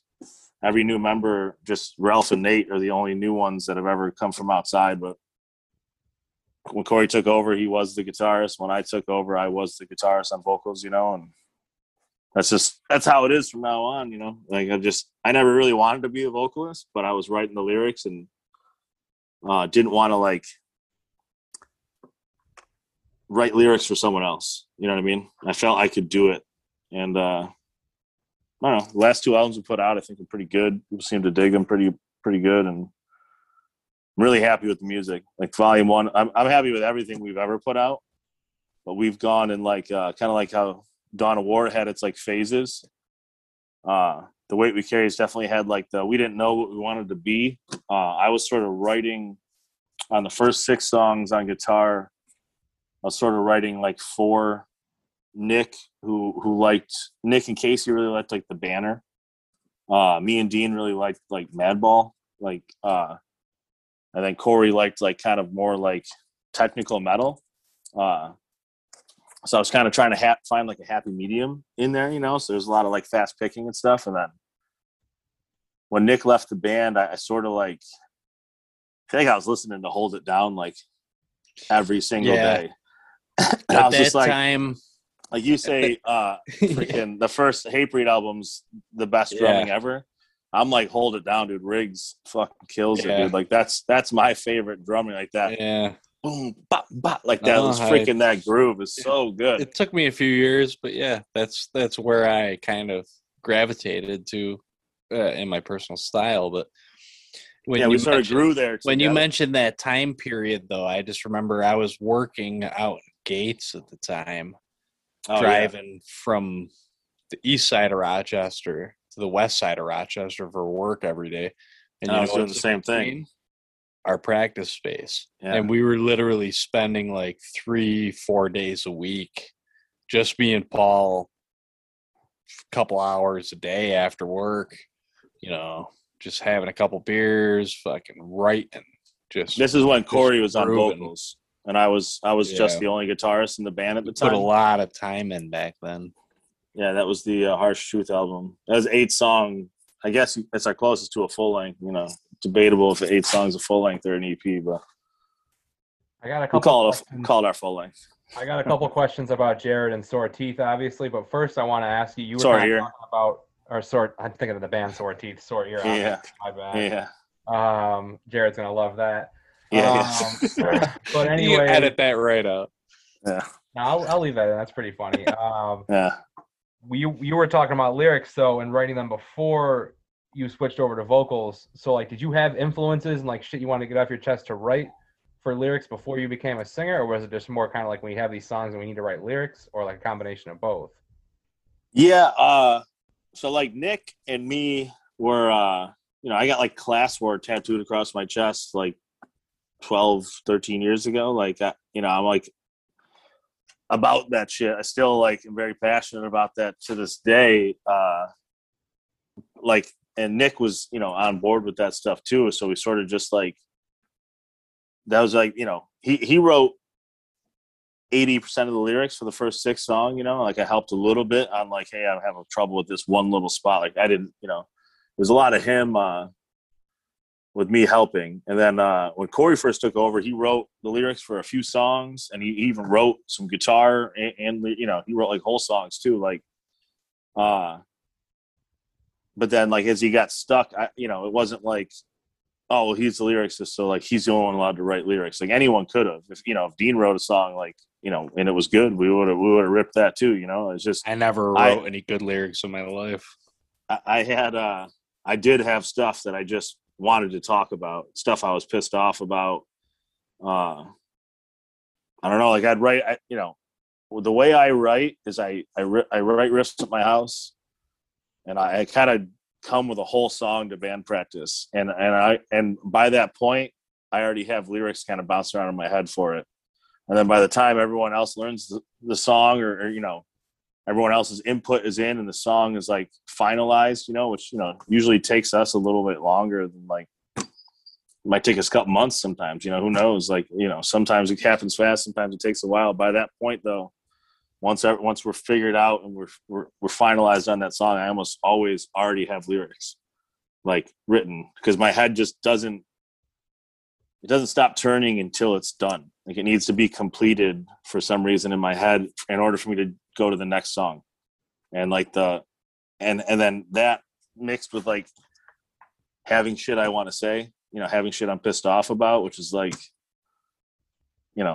luckily I don't have like girl problems and stuff. So all our stuff is generally about like politics or like the way the world works, and like the class you're born into. Like almost everything is related to that. I just I've had to sort of like, make it less obvious as the band got, kept writing, because I can't just write the same song over and over again. I mean, I guess I could, but I don't think people would like that very much. So yeah, we were talking about Jared a little bit, and I had talked on the Chris Pogue episode that I definitely want to get him on a future episode of this podcast to talk about his label and just a lot of the cool shit that he's done. He knows a lot too. Like that's one thing that's like, there's different kinds of hardcore people. Me and Dean are like, I don't speak for Dean completely, but we go to shows. He's like, I love Black Breath because he saw him. Like that's kind of like a lot. I don't have this huge depth of knowledge on like every hardcore band that's ever existed and stuff. And I'm like, I was just at a lot of shows because that's what I like to do. I like to go to shows. I like to freaking, listen to heavy music. And generally, most of the bands I like, it's because I saw them. And I happened to catch that set, or the band I already liked was playing with them, whatever. So I checked them out. Like, Jared's one of those kids who, like, just knows every band somehow. Like, I don't even understand. Like, he knows it all, and he has a good ear for, like, what's coming up. So he would be great to have on the show for sure, man. That's why when he was like talking about working with us, I jumped right on it. I was ecstatic to work with Jared. That's actually what I wanted to ask next too. Is how did that all come together? Like he came to you guys and said he wanted to do something with you guys. So Corey had left the band, and because it was never like a big deal. It wasn't like, fuck him, we're moving on anyway. It's like we didn't make posts about it. It was just kind of like we just kept moving, like that's just when Nick left the band, we happened to have like almost the EP written because me and Dean were writing a lot together, just the two of us.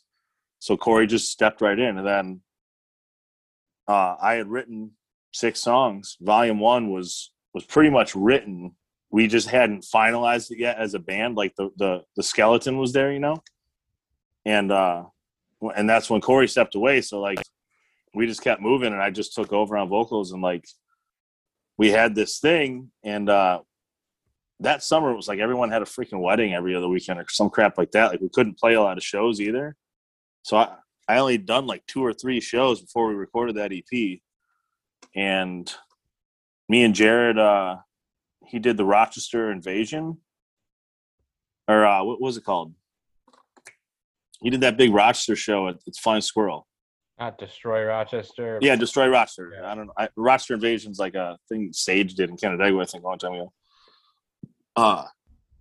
At that show, he was like, yo, didn't you tell me you had like an EP or something recorded? I was like, yeah, we're thinking about like putting it out sometime soon. I don't know how. He's like, maybe we could work together or whatever on that, through my label. And I was like, dude, that'd be cool. And then after the set, he was like, yo, I'm definitely putting your new shit out. Like, he's like, that's the best stuff, in my opinion, you guys have ever done. He's like, the new songs fucking rule. I love them. And then we did that tape, and, it came out awesome, and did a release show at the Bug Jar for it, like with Sawyer. It was like, brought to you by Sawyer. He helped out a lot with that show and put a lot of stuff together. And I don't know, like working with Jared, just it's like, it's so much just like the band. Like we are just, we're hanging out anyways. Like we're doing this stuff not because we're like, man, wait till our next song comes out, we're gonna break and we're gonna be the next Hatebreed. Like we literally just love this. Like that's it. That's why Jared's doing the label, and that's why it feels so. Like we're not breaking the mold. We're just literally doing what we like. I don't write hardcore songs because I think someone's gonna like it. I write this song because I would write this song if I was in my bedroom by myself. This is like the music that's just coming out of me, and that's what the same thing with like Dean. Me and Dean, dude, like yeah, I hang out with him anyways. Like I love his drumming. I love everything he does, Yeah, it's the natural progression of just like all the music. It goes back to the Wu-Tang Clan. It's the shit I want to hear. Yeah. I've been waiting. It's the shit that I wanted to hear. So yeah, it's and then you get in a groove with people. I feel extremely lucky to have had 10 years with Dawn of War with some of my best friends in life growing up. And then, looking back, going in 10 more years with some of my other best friends. Not a lot of people get to do that shit. Like musicians, I don't even consider myself a musician. Like I just hang out with my friends and play music. Like it's just fun to do. We do it for ourselves. Like when you look at it, or the way I understand, the way I think about it is, once you get into it, is like I gotta make something work. I gotta do something, and I gotta, here's the next thing coming. Then it ain't gonna work. Like, it's gotta be natural. It's gotta feel good. And, how many bands last 10 years? Like, Well, there's a lot of good bands that have lasted longer than that, even. well, of course. How many shitty local bands? How last good 10 were they? years? How many great local bands though lasted one EP? Some of the best songs you ever heard. That's Rochester. And then it was a couple of dudes that got EP, together and they didn't vibe. They wrote some great music once, and then it was like, and then it was over. Like, I feel, with the way we carry, like, shit, man, we don't even fucking practice anymore at this point. Yeah, because of COVID. Yeah, everything's gone fucking jive, but we still hang out, we still talk at least, Yeah, the second things are going, our homie's going to let us jam at his spot. We actually have some stuff, like, speaking of working with Jared, we put out last July, unfortunately, it was during 2020, we put out our the volume 2, our second EP under Sawyer Collective, and we haven't got to play a show. So, like, I can't wait to play the record release show for that. Whenever this COVID shit fucking stops, and then Jared's already talking about us doing a split 7-inch maybe by like December with I think a band from Buffalo or Erie or something like that. Another hardcore band out there that he sent me a link a few months ago. It was freaking They Ripped. And I was like, yeah, I want to do that for sure. So that's like the thing. Look, that's got the fire going under me again. Like, it's tough to practice when you have 3 kids. It's really tough to practice when you have 3 kids and there's no shows even possible on the horizon. Doesn't mean I don't love my band, and but more than the band, I love the dudes in it. It's like Dean, obviously one of my best friends. Casey is one of my best friends. Ralph and Nate, they play guitar. We haven't talked about that much. Shout out to you guys, but I was just going to say that, actually. Yeah, fuck those guys. I was going to say that the last time I saw you guys was that Bug Jar show with Time and Pressure, and Nate was playing guitar at that point. When did he join the band, though? Like, was it? So when I took over on vocals, so I had just done the stint almost the whole time until right at the very end of Corey being the vocalist. I was the only guitarist in the band. And it fucking sucks playing guitar. You're like when you're the only guitarist in the band. I mean, dudes that like four pieces. And shit. Yeah, I had 2 different heads, 2 different cabs with the A/B switch, so I could like turn it to 1, 2. Like, I don't know. It makes it fuller, it makes it better in my opinion for what we write anyways. Some dudes do it and it fucking rips, but we aren't those dudes. So we brought Ralph in and made it better. And then when Corey left, like, we really liked the 2 guitarists, and I was taking over on vocals. So I actually took my kid to Swilberger. He wasn't in school yet. My middle son, Milo. Took him to Swilberger for lunch just on a whim. And Nate was there getting lunch. And, like, me and Nate have been friends, forever, since he was, like, 21. I think I met him on his 21st birthday, actually. And I was, like, telling him about it. And I was like, yeah, we're looking for a second guitarist, though. Like, I was just telling him, like, what I've been up to. We got a new album written, or pretty close to done. Looking for a second guitarist, so I'm going to take over on vocals. And he goes, yeah, I'll do that. And I was like, do what? And he's like, I'll play guitar in the Weight We Carry. So that'd be fucking awesome. So Nate, for anyone who doesn't know, Such Gold guitarist, Such Gold fame. But he also plays bass in Holy War, which fucking another Rochester ripping band. They fucking rule. And then he's been in other bands, but those are the ones everyone will recognize. So yeah, Nate's an unreal guitarist. He's like, I would say the best rhythm guitarist ever, And he says that. He's not trying to do leads, but that dude is solid. His timing is so good, and he knows how to arrange a song. That's like the thing about Volume 1 was pretty much done when he joined the band. He tweaked it for sure, but me and Ralph, it was mostly us writing that. And then volume 2, me and Ralph were coming with songs, and he's like, yeah, I like those riffs, but they're like, we're not doing it like that. And like switching it here, there, whatever. And like, but every single time he was right. The kid would, he just made it better. See, Just let me touch on Derby a little bit, because me and you wrote a lot of music together. But Derby is a songwriter. He's something else, and having the privilege playing with him has been pretty unreal. I mean, we've written a lot of songs that'll never make the Weight We Carry cut because they're too much. Like, the dude's a ripper, and he's a professional. We vibed immediately. Like, I feel privileged that he joined the band. And then Ralph, for anyone who doesn't know Ralph, that kid's like a natural hardcore guitarist. That kid just he writes riffs that no one else but Ralph would write. And I sort of like dumb him down sometimes. It probably doesn't come across as good as it should, but Ralph was in Sideline, which is unfortunately they had a short stint in Rochester, but I think they put out one of the best EPs that's ever come out of Rochester. Unique, and just that fucking EP, Sideline, I think it's on their Bandcamp, Sideline New York.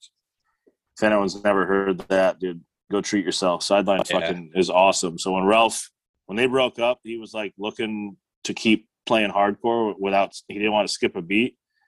I think he was like hanging out with Casey and Corey, and they're like, dude, just be in our band. And then like the next day he's like, yo, they said I should like play guitar. Is that cool? And I was like, yeah, fuck yeah, dude, that'd rule. So, but like I said, that's the whole thing about Weight We Carry is everything we're doing is like, not to be like goofy, but we're just vibing. Really, we're not doing anything else. We're just hanging with our fucking homies, writing music that we like. We don't do it for any other reason than just we are writing the hardcore that we want to hear. Yeah, like, and that's the thing. Like, you're doing it any other fucking way. Yeah, you got to pay attention and do shows and book and stuff like that. But anything else, you're not punk, and if you're not fucking punk, you're a cop. So, fuck that. Speaking of which, at the risk of turning this episode super long, I do like to kind of get in the current events a little bit. But I know we could probably turn these next few topics into like an entire episode. So I'm not going to try to, shorten your guys' opinions or anything, but let's try to keep time in mind. But let's kind of go through a few topics of just things that have been going on. So obviously COVID and the pandemic is something we've kind of touched on a little bit. I think it kind of goes without saying how it's affected you guys as a band, but with vaccines, if we want to go down that path, and everything else going on, like, what are you guys looking forward to moving forward, like when everything kind of calms down with all this? My thing is, man, I hope Bug Jar doesn't close. I like playing shows there. It's like such a party spot, like for like just local good hardcore shows, even bringing someone else through. But like, yeah, being around friends again and like not, as much as I question shit, like, I don't question it like, oh, it's not real or anything like that. I believe it's real, but I just question our government. So it's tough to just take it all at face value, I guess. I mean, I honestly couldn't point out anything I don't believe in it, but it's just like, naturally just anything fucking I see the government telling us, I generally am like, they're probably lying about something. I just can't tell you what. But whatever it really takes, man.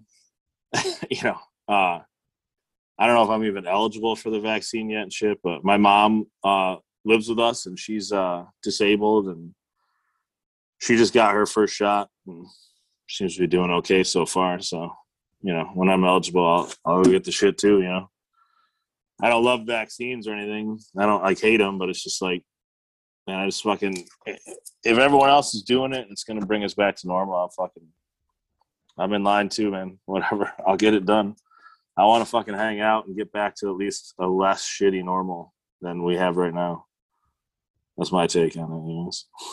Yeah, basically, since COVID hit, my wife has been working at home for going on a year now. I'm in her office right now, recording this. 2020 was rough for everybody, man. But personally, I think it was the best year of my life. I got married. I found out in December that I'm having a child. And, this might be kind of controversial, but my pregnant wife also just got her first dose. So I heard you speak about it on the podcast with Greg, I think, about waiting or whatever, until the end of the pregnancy, which it's 100%, it's a personal decision. I mean, she spoke with her doctors, she spoke with her family, we had conversations. And, I think the fear of getting COVID and dying because you don't know if you're going to be the one, in opposed to like the risk of taking a vaccine, I'm going to listen to what she has to say about that. It's obviously it's personal decisions, personal, opinions or whatever the hell you want to think about. But I mean, in all reality, we're going to get through this thing, man. And imagine the first show back. Like, I think the shows are going to get better. Are you going to be at least for a not little while. jumping off of people's heads? Or are you going to be like, I better stand outside and not watch the band because there's 100 people inside? You're going to be jumping off people's heads. Like, Yeah, that's I think the way shows I are feel gonna about it. shows are gonna help bring things back to normal for a lot of people. I think we're all ready for it, man. I think we've all, I don't know. It's like I said, it's all personal opinion. It's a little wild time to be alive, man. We're living through history. This is nuts. Yeah, I think it's going to be interesting to see for sure too. I don't want to put you guys on the spot, but I actually, speaking of COVID making things different, this actually leads into another subject that I want to talk about in a second too. But there was something that happened over the summer, the last time I saw you guys. And again, I'm not trying to, it was more my bad. I'm just not thinking about how things are now. I'm getting off my bike and I see you guys walking up and I'm like, oh shit, what's up, Dean? And I go to like slap you up or like shake your hand or whatever. And you kind of like took like 3 steps back. And I'm like, oh shit, yeah, we're in the middle of this COVID pandemic thing. Like, no one's shaking hands right now. yeah. You know what I mean? Like, I don't even know if you remember that or not, but it was just Nah, I don't. I was probably hammered. probably. Yeah, but- we were leaving Doyle's yeah. get together after he passed away. Yes. So. No. I couldn't remember what you were talking about. But yeah. Yeah, No, I'm I walking remember up- that. And I was hammered because I Yeah, drank we a were- lot of they had- Jameson. Yeah, they had a lot of Jameson up there. Yeah. But I mean, yeah, you rode up on your bike in your sweet bike suit. You look sexy as hell. I don't know if I was wearing a bike. And I wish I could have hung out longer that day and really, celebrated more. But that was, speaking of that day, man, Patrick Doyle. I don't think we haven't brought him up, man. That guy was a staple. He was Yeah, that's what's going to be weird when he shows was a come back. mentor to, I think, everybody in the Rochester hardcore scene. That guy was. I remember the first time before I got married, when my wife, she used to be my girlfriend, when she met him the first time, and she just had nothing but great things to say about him, like, because of the kind of person he was. He was just such a genuine person. And man, Rochester's gonna miss that guy. Like, Yeah. we Yeah, do. That's what I keep thinking, like how insane it's going to be, like never seeing Doyle at a show again. Yeah. Like that's just fucking. It's like that's the thing. It's like that dude. Like you'd be like on Instagram or Facebook and see he's like at Brooklyn Bazaar at some freaking, hardcore show. And then like the next day you have a show and he's there too. Yeah. Like It was bizarre. like, dude just Well- literally went to every show somehow. Like Yeah, magic. it's crazy to me, like he had the most energy out of anybody you've probably ever met. So to see Always. like shows taken away from us, last March, and now Yeah. like you're saying, Paul, to think about the first show back and him not to be there, it doesn't seem fair. You know what I mean? But Mm-hmm. we're all just gonna kind of have to represent for him. I mean, that's Forever and ever. yeah. But yeah, so we were kind of talking about cops a little bit before, or slightly. A lot of different things have happened over the years with police, but more of them have become like in the spotlight the last few years, whether it's because of social media or just people are more awake to it. But I guess I kind of want to get your guys' take about all that, like Black Lives Matter and just everything that's happened with like police and stuff like that in the last few years. Mostly Dean loves cops. Nah, I fucking I've hate had cops. my I've had over the years, like I spoke earlier on my adolescent drug A use. mushroom. Yeah, I did a lot of, I was lucky enough to not get into shit that would kill me, but I definitely, had a lot of fun when I was younger, and I got in a lot of interactions with police because of that. And, being punk rock and I was a little fucking stoner asshole when I was a teenager. I got arrested a bunch. And, I had some good interactions with them. And some bad ones. And, I guess I'm just lucky. When you think of the term, which I know might not be popular, but white privilege, I know about it. Like, I fucking talked a lot of shit and walked away. Whereas, it might have been a different story. And I understand that. And, yeah, I mean, I'm not a big fan of the police.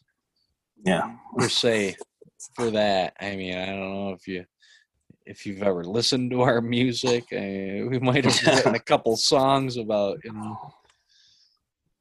that matter, but it's I fully support the Black Lives Matter movement and Same.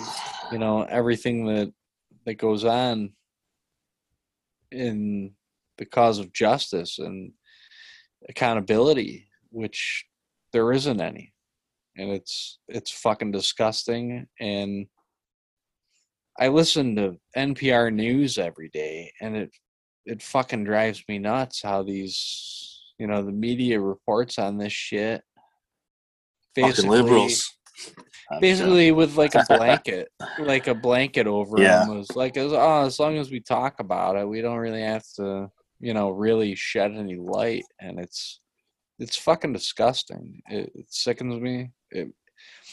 I'm about to be a father, and it worries me about I know you guys got kids, and you guys, Paul especially, years ahead of me. But it worries me for the world that not only I have to keep living in, but that I'm bringing a new life into. And, I'm thinking deeper than that. What's the world going to be like for my grandkids, or for anybody else's kids or grandkids, or for anybody else personally? I mean,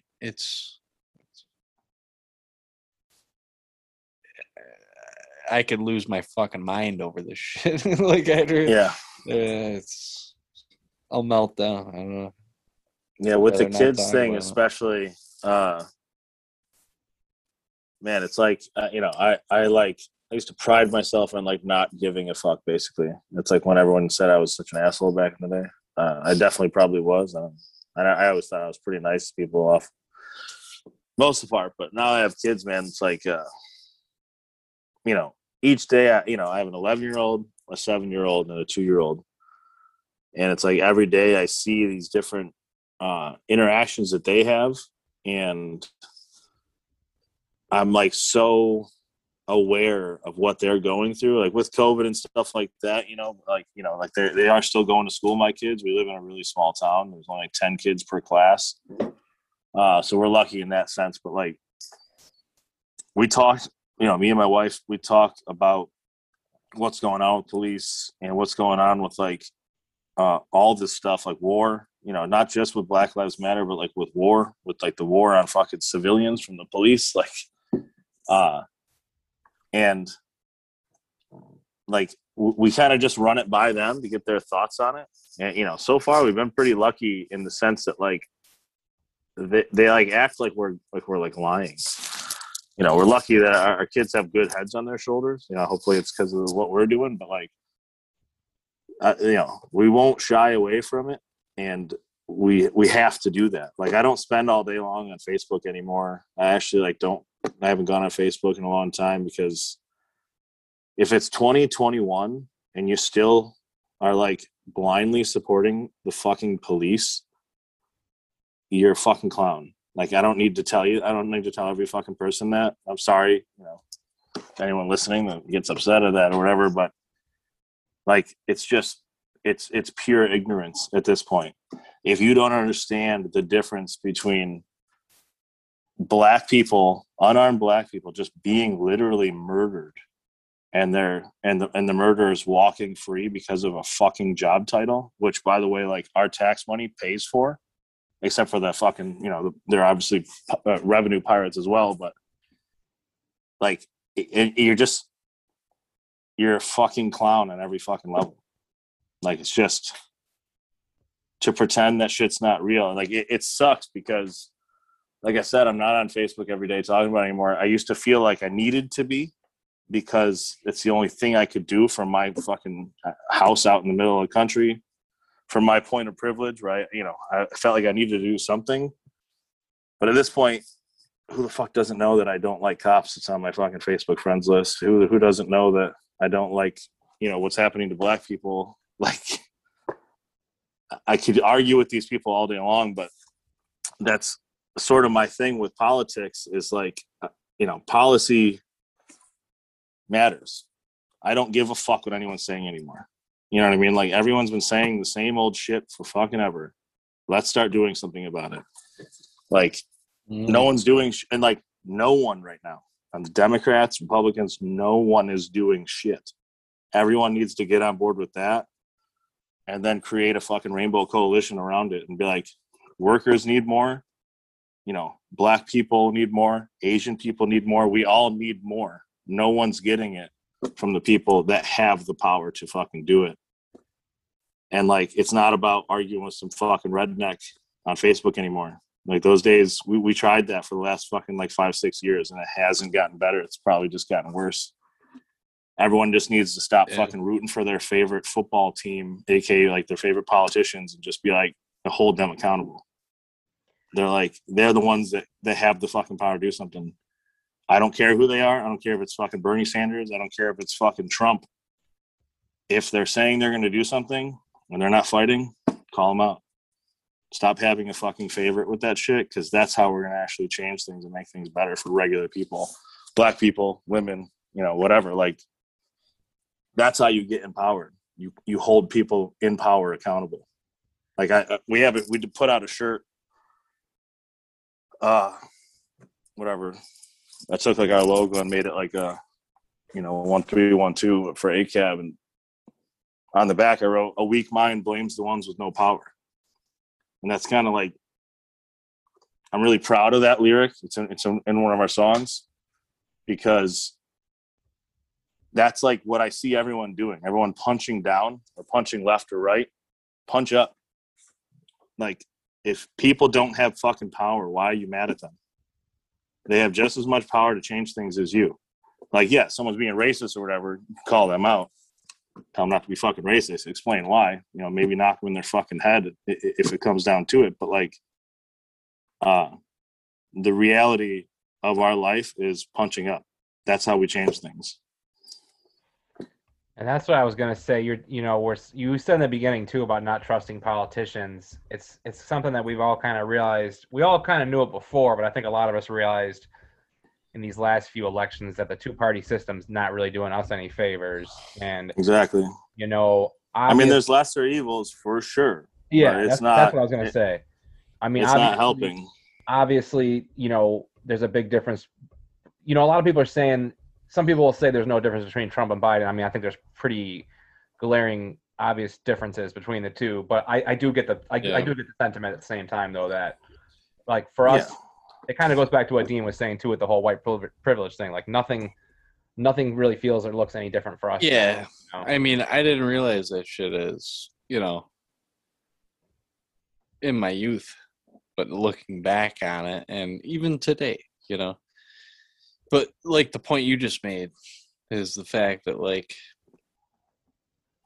my father is, the boomer generation, 68 years old. I have this conversation with him all the time. Like, things aren't the same, When he was my age, he already had 2 kids with a boat and a new car and a house, and I'm getting there. But I'm 10 years older than he was. You know what I mean? Like, that's another thing about looking at kids' future. I guess I was lucky enough to play it smart, but I mean, on mushrooms. Those are the cards that I was dealt, though. I mean, I don't have the same deck. I'm playing with a couple of jokers. I got the same deck as stacked against me, and I'm pretty young. You guys are older than me, but I couldn't imagine you would feel much different growing up in these times. I mean, even in the last 2 years, my father has changed his tone because all the shit I was talking shit about 2 years ago has kind of come to fruition, I think it's the late stage of failing capitalistic society, and we're fucked. I'm fucked. My generation is doomed. Kids that are younger than me that don't have a career, I'm lucky enough. I got into a trade when I was 18 years old, and I've been, the band is what I do that I love. What I do for livelihood is I work my ass off every day in a shitty trade, and it sucks, and I hate it. I kind of enjoy what I do for a living, but I don't like doing it for a living. You know what I mean? Like, my father has a pension right now. He's making more money retired than he was when he was working. I'll never have that opportunity. Even though you've been paying into one for a long time. I don't expect my children to. I don't expect, generations to come to have anything. We're just fucking doomed into.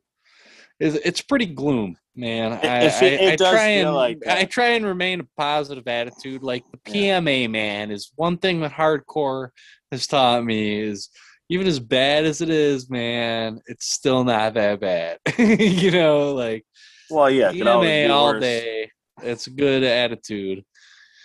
But goddamn, that's fucking tough attitude to keep, man, because shit sucks, man. One thing on every level. One thing I learned when I was booking a lot of hardcore shows in the early 2000s, though, as Paul just said, is it can definitely get worse. Because I would lose a couple $100, and then the next week I would lose more, and then the next week I would lose more. Yeah. So there was definitely a dark period, like you guys said, coming in waves, where a lot of these influential bands, it just wasn't that popular at the time, Right. I had a couple other kind of current event type questions, but again, I don't really want this episode to get super long, so I think we should kind of jump into. I have a few other hardcore related questions. So the next one, again, I know Dean kind of had more of a chance to look through these questions, so this one might be a little more difficult for Paul to come up with off the cuff. But a good friend of the podcast, Rob Antonucci, came up with this question. So I've kind of put it as a staple in the podcast. If you were going to make like a Mount Rushmore of Rochester hardcore, and obviously we already kind of talked about a free square a couple minutes ago, Anyways, though, each one of you guys kind of do your Mount Rushmore for Rochester hardcore if you're able to. Yeah, I read Is it this 4? earlier. I Yeah, wrote We're it doing down. 4? Yeah. So weight we carry, weight we carry, weight we carry, weight we carry. because we spit hot fire. Yeah. Nah, I think borrowed time for me is at the top because I'm a younger dude. I was a young kid. They were super influential. I think like Adam was a powerhouse to me. I met Nine Finger Jake. I don't know, remember if you know that dude, but he passed away back 2016. I loved that guy. I ended up working with him later in life. We worked in the same trade. We had a good bond. Regardless. Anyways, not really hardcore, but I think Psyopus. I shared a practice space with them at the warehouse, and I watched these guys grind, and I saw them live. And I've never seen more talented musicians in my life. I saw it's that Australian guitarist, Jeff Beck. I saw Jeff Beck play before Chris Harp's back. I mean, Probably. I'm just going to say that. And I've seen one of my biggest idols ever, Igor Cavalera. Saw him. But I've seen John the Brutal face to face. And that dude gave me rudiment fucking workouts, Regardless. Another non-hardcore band that I put on Rushmore. I don't even know if they're considered Rochester. Some of the members are Mastodon. Those guys fucking rip. And I don't know. I feel like I just recently got into their catalog. So maybe that's why I'm like thinking about that. And Heavy Hearted, man. Pogue's old band. Man, Nate was in Heavy Hearted too. Oh, really? Our guitarist played in that band? I didn't even know that. Anyways, see, that's our depth of knowledge. Yeah, but that fucking EP, they recorded 5 songs or something. Yeah, so good. And will like forever haunt Pogue's your lyrics, streets? I mean, those lyrics meant a lot to me at the time in my life that it came out, to the point where it was like, I don't know. That's the way I think about hardcore music, is like the Blacklisted album. When I heard that fucking 9-minute album or whatever, those lyrics meant a lot more in my life at that time than they do right now. You know what I mean? And I think that's how hardcore kind of hits you. Like, it's fucking very relevant. And,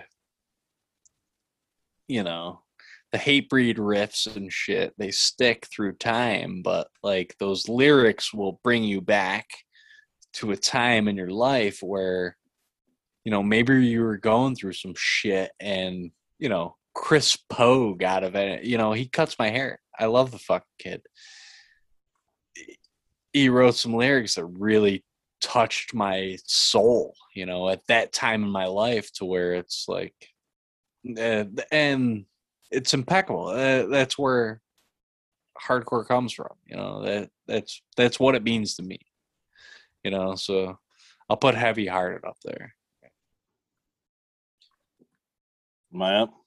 Yep. Yeah, Borrowed Time for sure. Borrowed Time was so in the mid 2000s, like I mentioned earlier, that maybe this is supposed to be fast answered questions, but I just realized that Josh is looking for quick ones. Yeah, well, I just want to say this really quick. Early in the mid 2000s, it was tough for me. Like I said, I grew up like punk, and I came into hardcore through punk. So it was like a lot of the beatdown shit. And I like dancing and I like going to shows and partying and everything like that. But like, I really don't like beatdown. Like, I mean, I can get into it. Like when you're at a show and the shit's happening, you're like, ooh, like I get it. But like, I'm not like listening to the shit on my own. And back then it was like, there wasn't a ton of bands. And then like, but Borrowed Time and, you know, Borrowed Time and Dawn of War, those are my Mount Rushmore shit. Like those were like that real fucking gritty New York fucking hardcore, but like different though. Our fucking version of that shit. Like, I don't know. And then lucky enough for me, those were like friends. You know what I mean? Like they like, it's a tie. Who's got the best intro? You know what I mean? Borrowed Time or fucking Dawn of War. It depends on the day. You know what I mean? For that one EP you guys put out, and then the fucking the No Escape that Borrowed Time put out. I mean, that shit just every time you put either one of those on, they're good. So yeah, Borrowed Time, Dawn of War, because like they saved me on a lot of that shit, dude. Like I was like, I needed them back when that was happening. Let's see who else. I'll say Achilles. Achilles fucking, you know, I know a lot of people probably like Stand Fast better, but like Achilles is so fucking good. Like Rob specifically, like the kid just does wild shit on guitar. Rory's voice, you know, the drumming. I don't know the drummer's name, but he was in Polar Bear Club too, right? I just can't remember his name right now. Brown. I never really like knew him or anything. I don't remember. Like, I mean, even like, yeah, like what I think Jay, or no, not Jay. What was the bassist name? I knew his brother, Jay. That's how I found out about Achilles. His brother was my secret Santa at fucking Parrington Pizza. He goes, yo, you like this kind of shit? It's my little brother's band. I was like, Achilles, I know them. Like, I'd heard of them, but I never listened to them. It was like the Little Blue demo and that In Lights song. I was like, oh, shit. Like, this fucking rips. And then, yeah, everything they put out after that rules. So, Achilles, who's my fourth? Fuck it, dude. I'll be the only one to – I shouldn't be, but I'll say Sideline. So, you know why, though? Not because they're such a great hardcore band or anything like that. They did put out a fucking one of my favorite EPs ever, but when they hit that made me want to be better and write better songs. Like that's the shit that I was looking for. You know what I mean? Like I was like, damn, like, you know, I want everyone to succeed. You know, I never look at music like it's a competition for sure, but it almost, you know, didn't give me competition, but it made me want to be better. Like I will say that about that EP. It came out of fucking nowhere. I didn't even know those kids. They were just some young ass kids that were like, we like this shit too, man. Let's fucking do it. And they did it, and it was awesome. So yeah. I thought you were I'll throw them on there. I thought you were gonna say The Weight We Carry for your fourth one for a second there. So did I. I do like our band, but I don't know if we're Mount Rushmore worthy. You know, it's funny. I know a lot of juicy like shit talking stuff would probably make these episodes like popular, but I don't name names. But I will say that in the early 2000s, when I stopped booking shows, there was a reason behind it, and there were people that kind of talked a lot of shit, and it kind of, I guess I let them win is a short version of it. And there was a part of me around like 2003, 2004 that was kind of done with hardcore and didn't really want to have anything to do with it anymore just because of that. And we're literally talking about like 3 or 4 people. Again, I'm not going to name names because that's not really what I do. Yeah. So the point of the story is, though, you talking about your Mount Rushmore, Paul, I'm thinking about that era, and it was bands like Dawn of War and Borrowed Time that kind of kept me going and made me realize that, like, even if there are a few people that fuck them, you know, for one, like this is something that is with me forever. Like it doesn't matter like what everybody thinks, what the outside people think, or even what the few small people back then thought about what I was doing. Like the music and the things that have come from this are just too important. So I guess with that in mind, like now that you guys are also kind of getting a little older, like what kind of keeps you guys grinding and motivated to be part of a culture like this? You want to go, Dean, or you want me to go? Yeah, I mean, yo, Josh, I'll be 100% honest. Like, your podcast at the beginning of this, I think you started this, like, right at the beginning of the pandemic, right? it fucking reinvigorated me. Yeah, I did listen to the And first the like hardcore 5 or music. 6 episodes. Like- I honestly haven't listened much since then, but they were awesome. They hit right when I needed to, but I've just been like busy. I don't listen to. I'm not listening to someone else. I'm like, I listen to almost nothing. I mean, it like the pandemic hit and we were kind of like on hiatus, you know, we did social distancing, we're not in each other's group, you know, blah blah blah.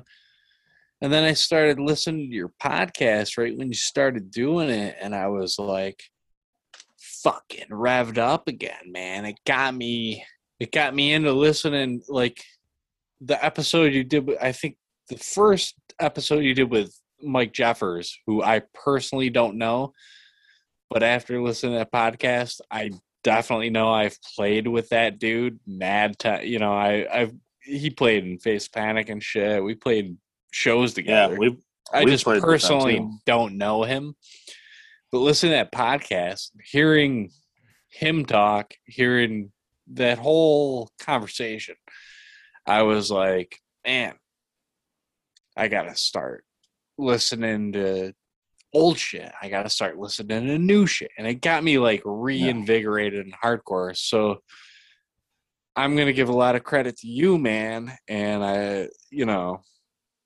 this podcast is kind of turned me back on to that mentality of like, I got to keep it fresh, you know, there's mad shit I haven't heard.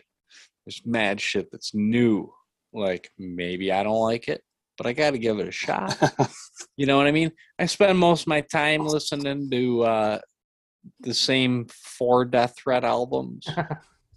I do a lot of that stuff too. Dude, I've been listening to everything that Product of Waste recorded. It's like the best on band loop, ever. like every day at work, just to keep my sanity. Like, yeah. Me and Dean loves that shit. We want to write every song like that. Another one I caught off of your podcast with Scott Vogel was the Griselda shit, man, and it got me into this fucking this realm of fucking hip hop that I hadn't really heard yet. Like I know fucking they signed to Shady Records or whatever, you know, but I never really got into it. And then once I started listening to that Griselda shit, I'm like, oh fuck, I gotta keep up with Benny on Instagram. I gotta keep up with this shit. I started following him catch all this new shit, you know. So like, you know, how we started off the podcast with the shit that I grew up on, you know, classic rock, and you said it, like you wouldn't admit you were into ska or rap or anything like that. Like I never listened to country music or rap when I was a kid because I didn't grow up with that. But as I got older, man, like I love that shit, you know, fucking all realms. And yeah, dude, I've been listening to a lot of old hip hop. I guess that kind of fucking, it keeps you going with anything, man. Like just fucking music in general. I don't even think it needs to be hardcore. Like that's what it is with me too. Music in general, and just keeps you going. And then when I am like, oh man, I got to go back and listen to No Warnings, Old Blood. You know, it's like smash. You know, like I'm moshing in the shop. You know, like.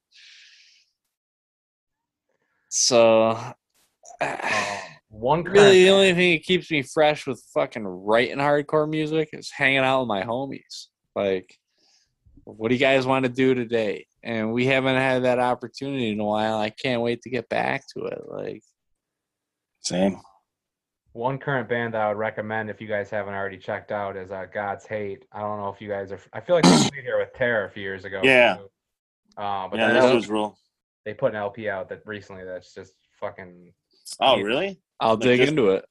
I didn't know they put anything new out. It's out digitally, and they put out like the first press of the vinyl, and I'm gonna try and order the second press if it's still available because it's fucking hard. Like we were talking about Hatebreed earlier. Like I hear a lot of old Hatebreed in them, and a lot of the like Marauder, and just a lot of like just stuff that you want to fucking take some steroids, lift some weight. Just fucking, it's hard. Yeah, Um, I'll look into it.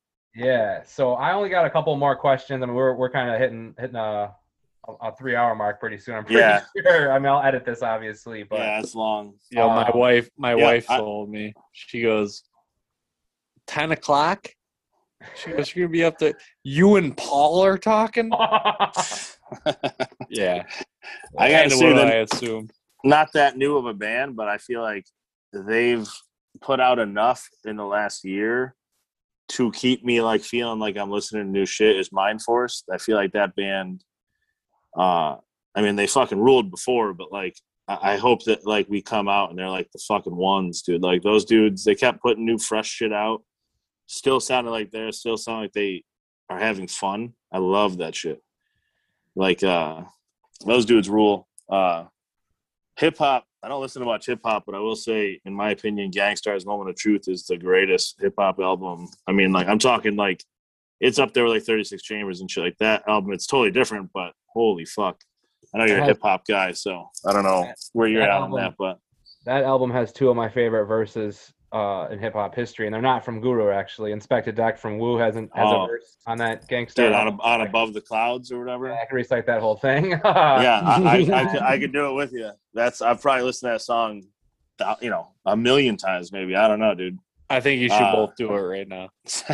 Probably not going to, but Freddie Fox also goes in for like 3 minutes at the end of the Militia on that album too, which is flawless. So I could talk about hip hop like seriously. I remember you talking about this on a previous episode, how you could start a new podcast about hip hop. Yeah. Hip hop. That's the thing. I don't have those depths of knowledge, man. I don't know what it is. My brain just I've doesn't been retain. listening to more old school hip hop and rap music than hardcore in the last fucking year. The last 3 days, I've listened to Fear Factory's Obsolete album probably like 10 times, maybe 20 times. That album fucking rips. I don't care if people think it's new metal or shitty, but that album fucking rules. Yeah, like how you guys were influenced by like classic rock and stuff growing up. Like I listened to all rap music. Like I mean, my parents didn't really like. My mom listened to a lot of pop music in the '80s, so she turned me on to some of that shit. But like I had an older sister who was into a lot of rap, and then a lot of kids in my class got into it, and it was all. Well, it was a generation, man.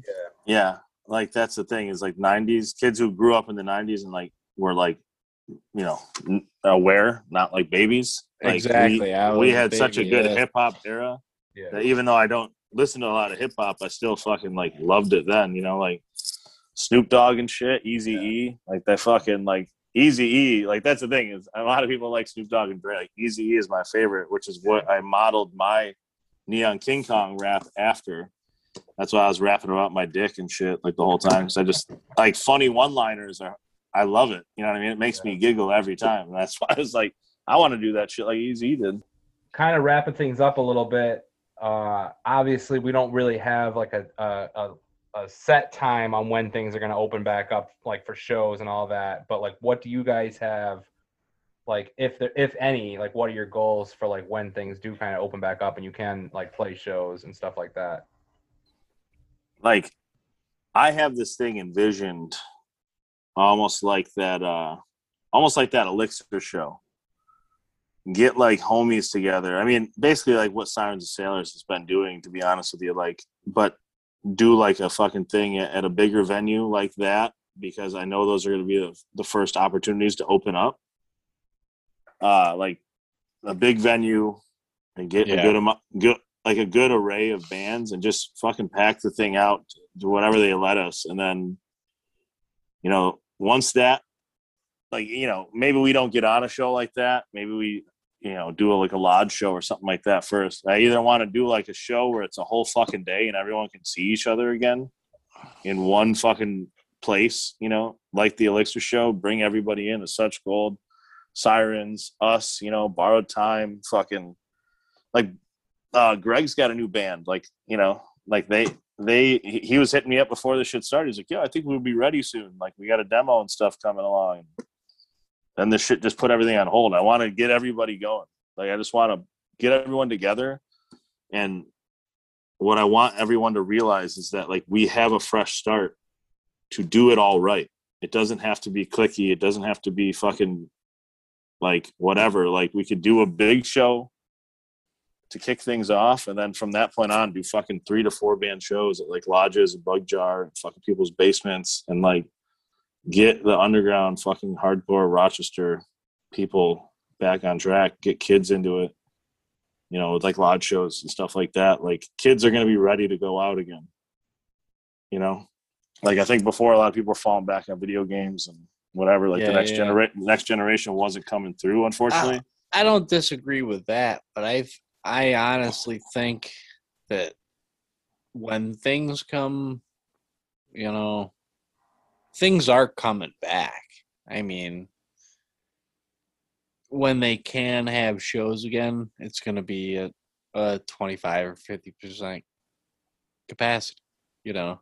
So you're not going to have that 600-person show or whatever. You're going to have a 150-person show. And yeah, which is fine. which would be dope. But I mean, like, how many people are going to be like super go-getter to go to that show? A lot of people. I'm speaking honestly. I'm not going to be like hyped out like, oh man, I got to go to this packed out venue with a bunch of crust punks to go fucking sniff their farts. You know what I mean? Like, I love that though. yeah, but in reality, like I think you're gonna be a little weary at first. The majority of people, I think, are going to be a little weary, and you know. Yeah, I think I'm sort of speaking on like our first show back, I guess, like our band's first show, not necessarily like we're going to be the first band to play in Rochester again.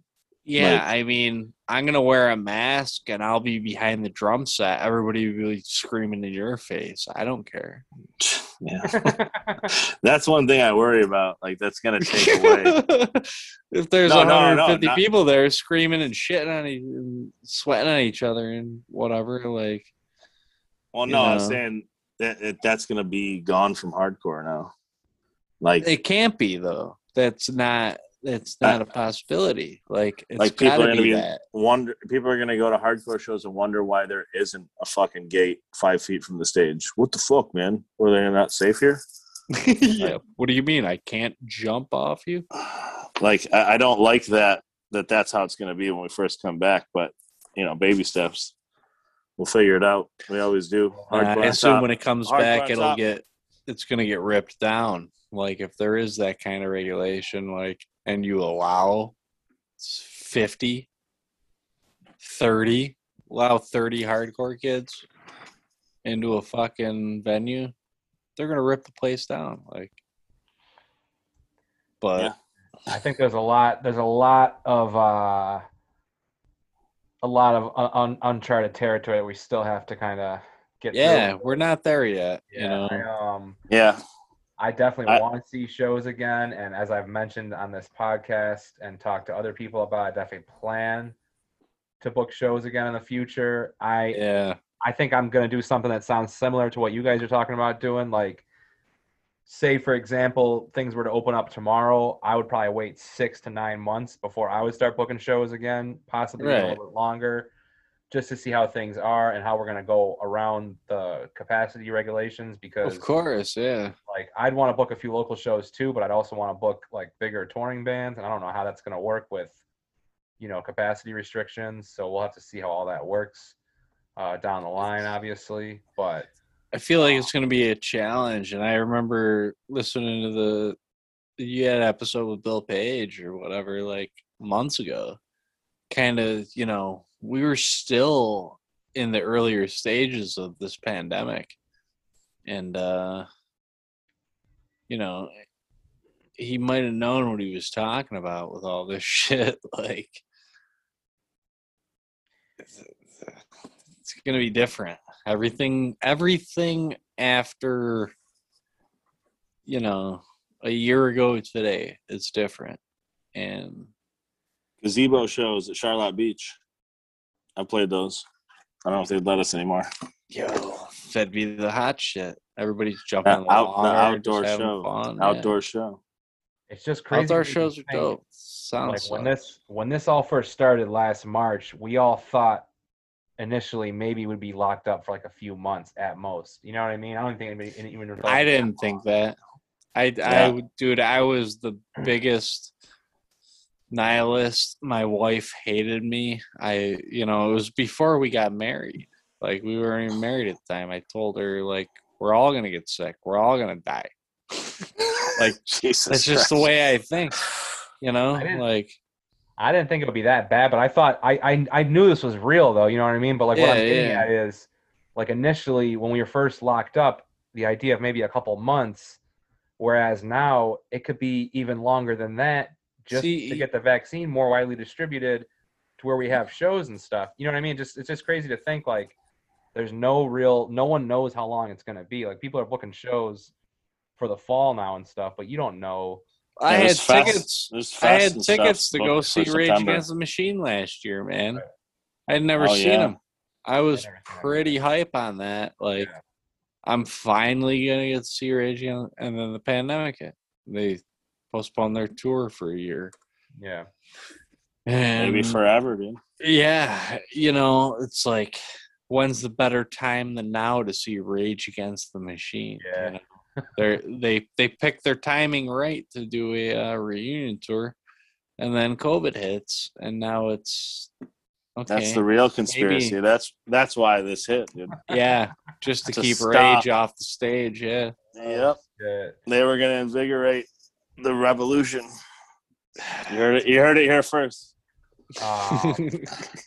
So by the time we edit this and maybe add a couple songs, we should be well over 2 hours. Is there anything? Yeah. Is there anything we didn't touch on that either one of you guys want to mention before we give like final plugs and shout outs? I think we're good, man. I'm good, anyways. Yeah. I mean, I could. We've touched on a lot. I could go man. on This has forever. been good. I could. I enjoyed talking to you, both of you. Yeah, so. honestly, like, this has just been fun because, for one, I haven't seen Paul in a while, but Josh, I haven't talked to you in a long ass time. It's just cool talking, man. Like, it's fun, man. Like, when this pandemic hit, this is what I was doing on every Friday, Saturday night. Yeah. Zoom fucking parties, dude. Just getting lit, hanging out with friends because we couldn't hang out anymore. Like, it's a bunch of bullshit, but yeah. We're getting there. All right. I guess with that in mind, if either one of you guys wants to give any other closing comments or shout outs or plug, all the stuff on Sawyer, obviously.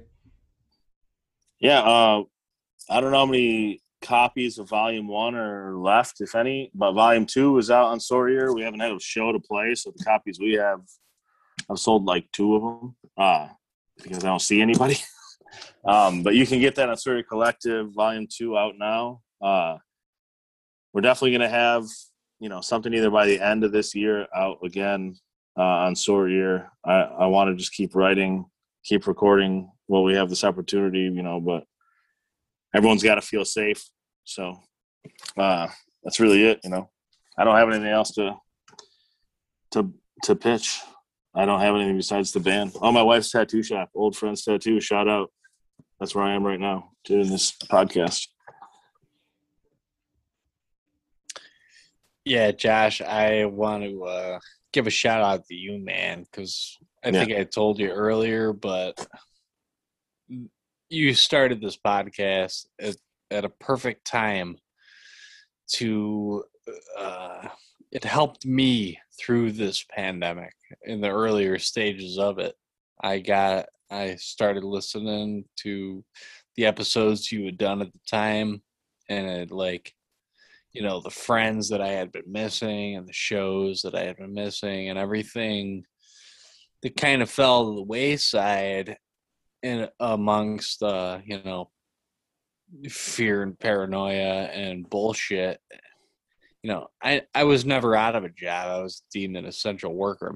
Nothing really changed in my life besides not being able to see and talk to people and hang out with friends. And this Enterprise Hardcore podcast is really like fucking got me reinvigorated listening to hardcore music, turned me on to a lot of different shit that I wasn't into, that I hadn't heard before. And I want to give you mad props to that. And like I said, my wife has been a goddamn saint.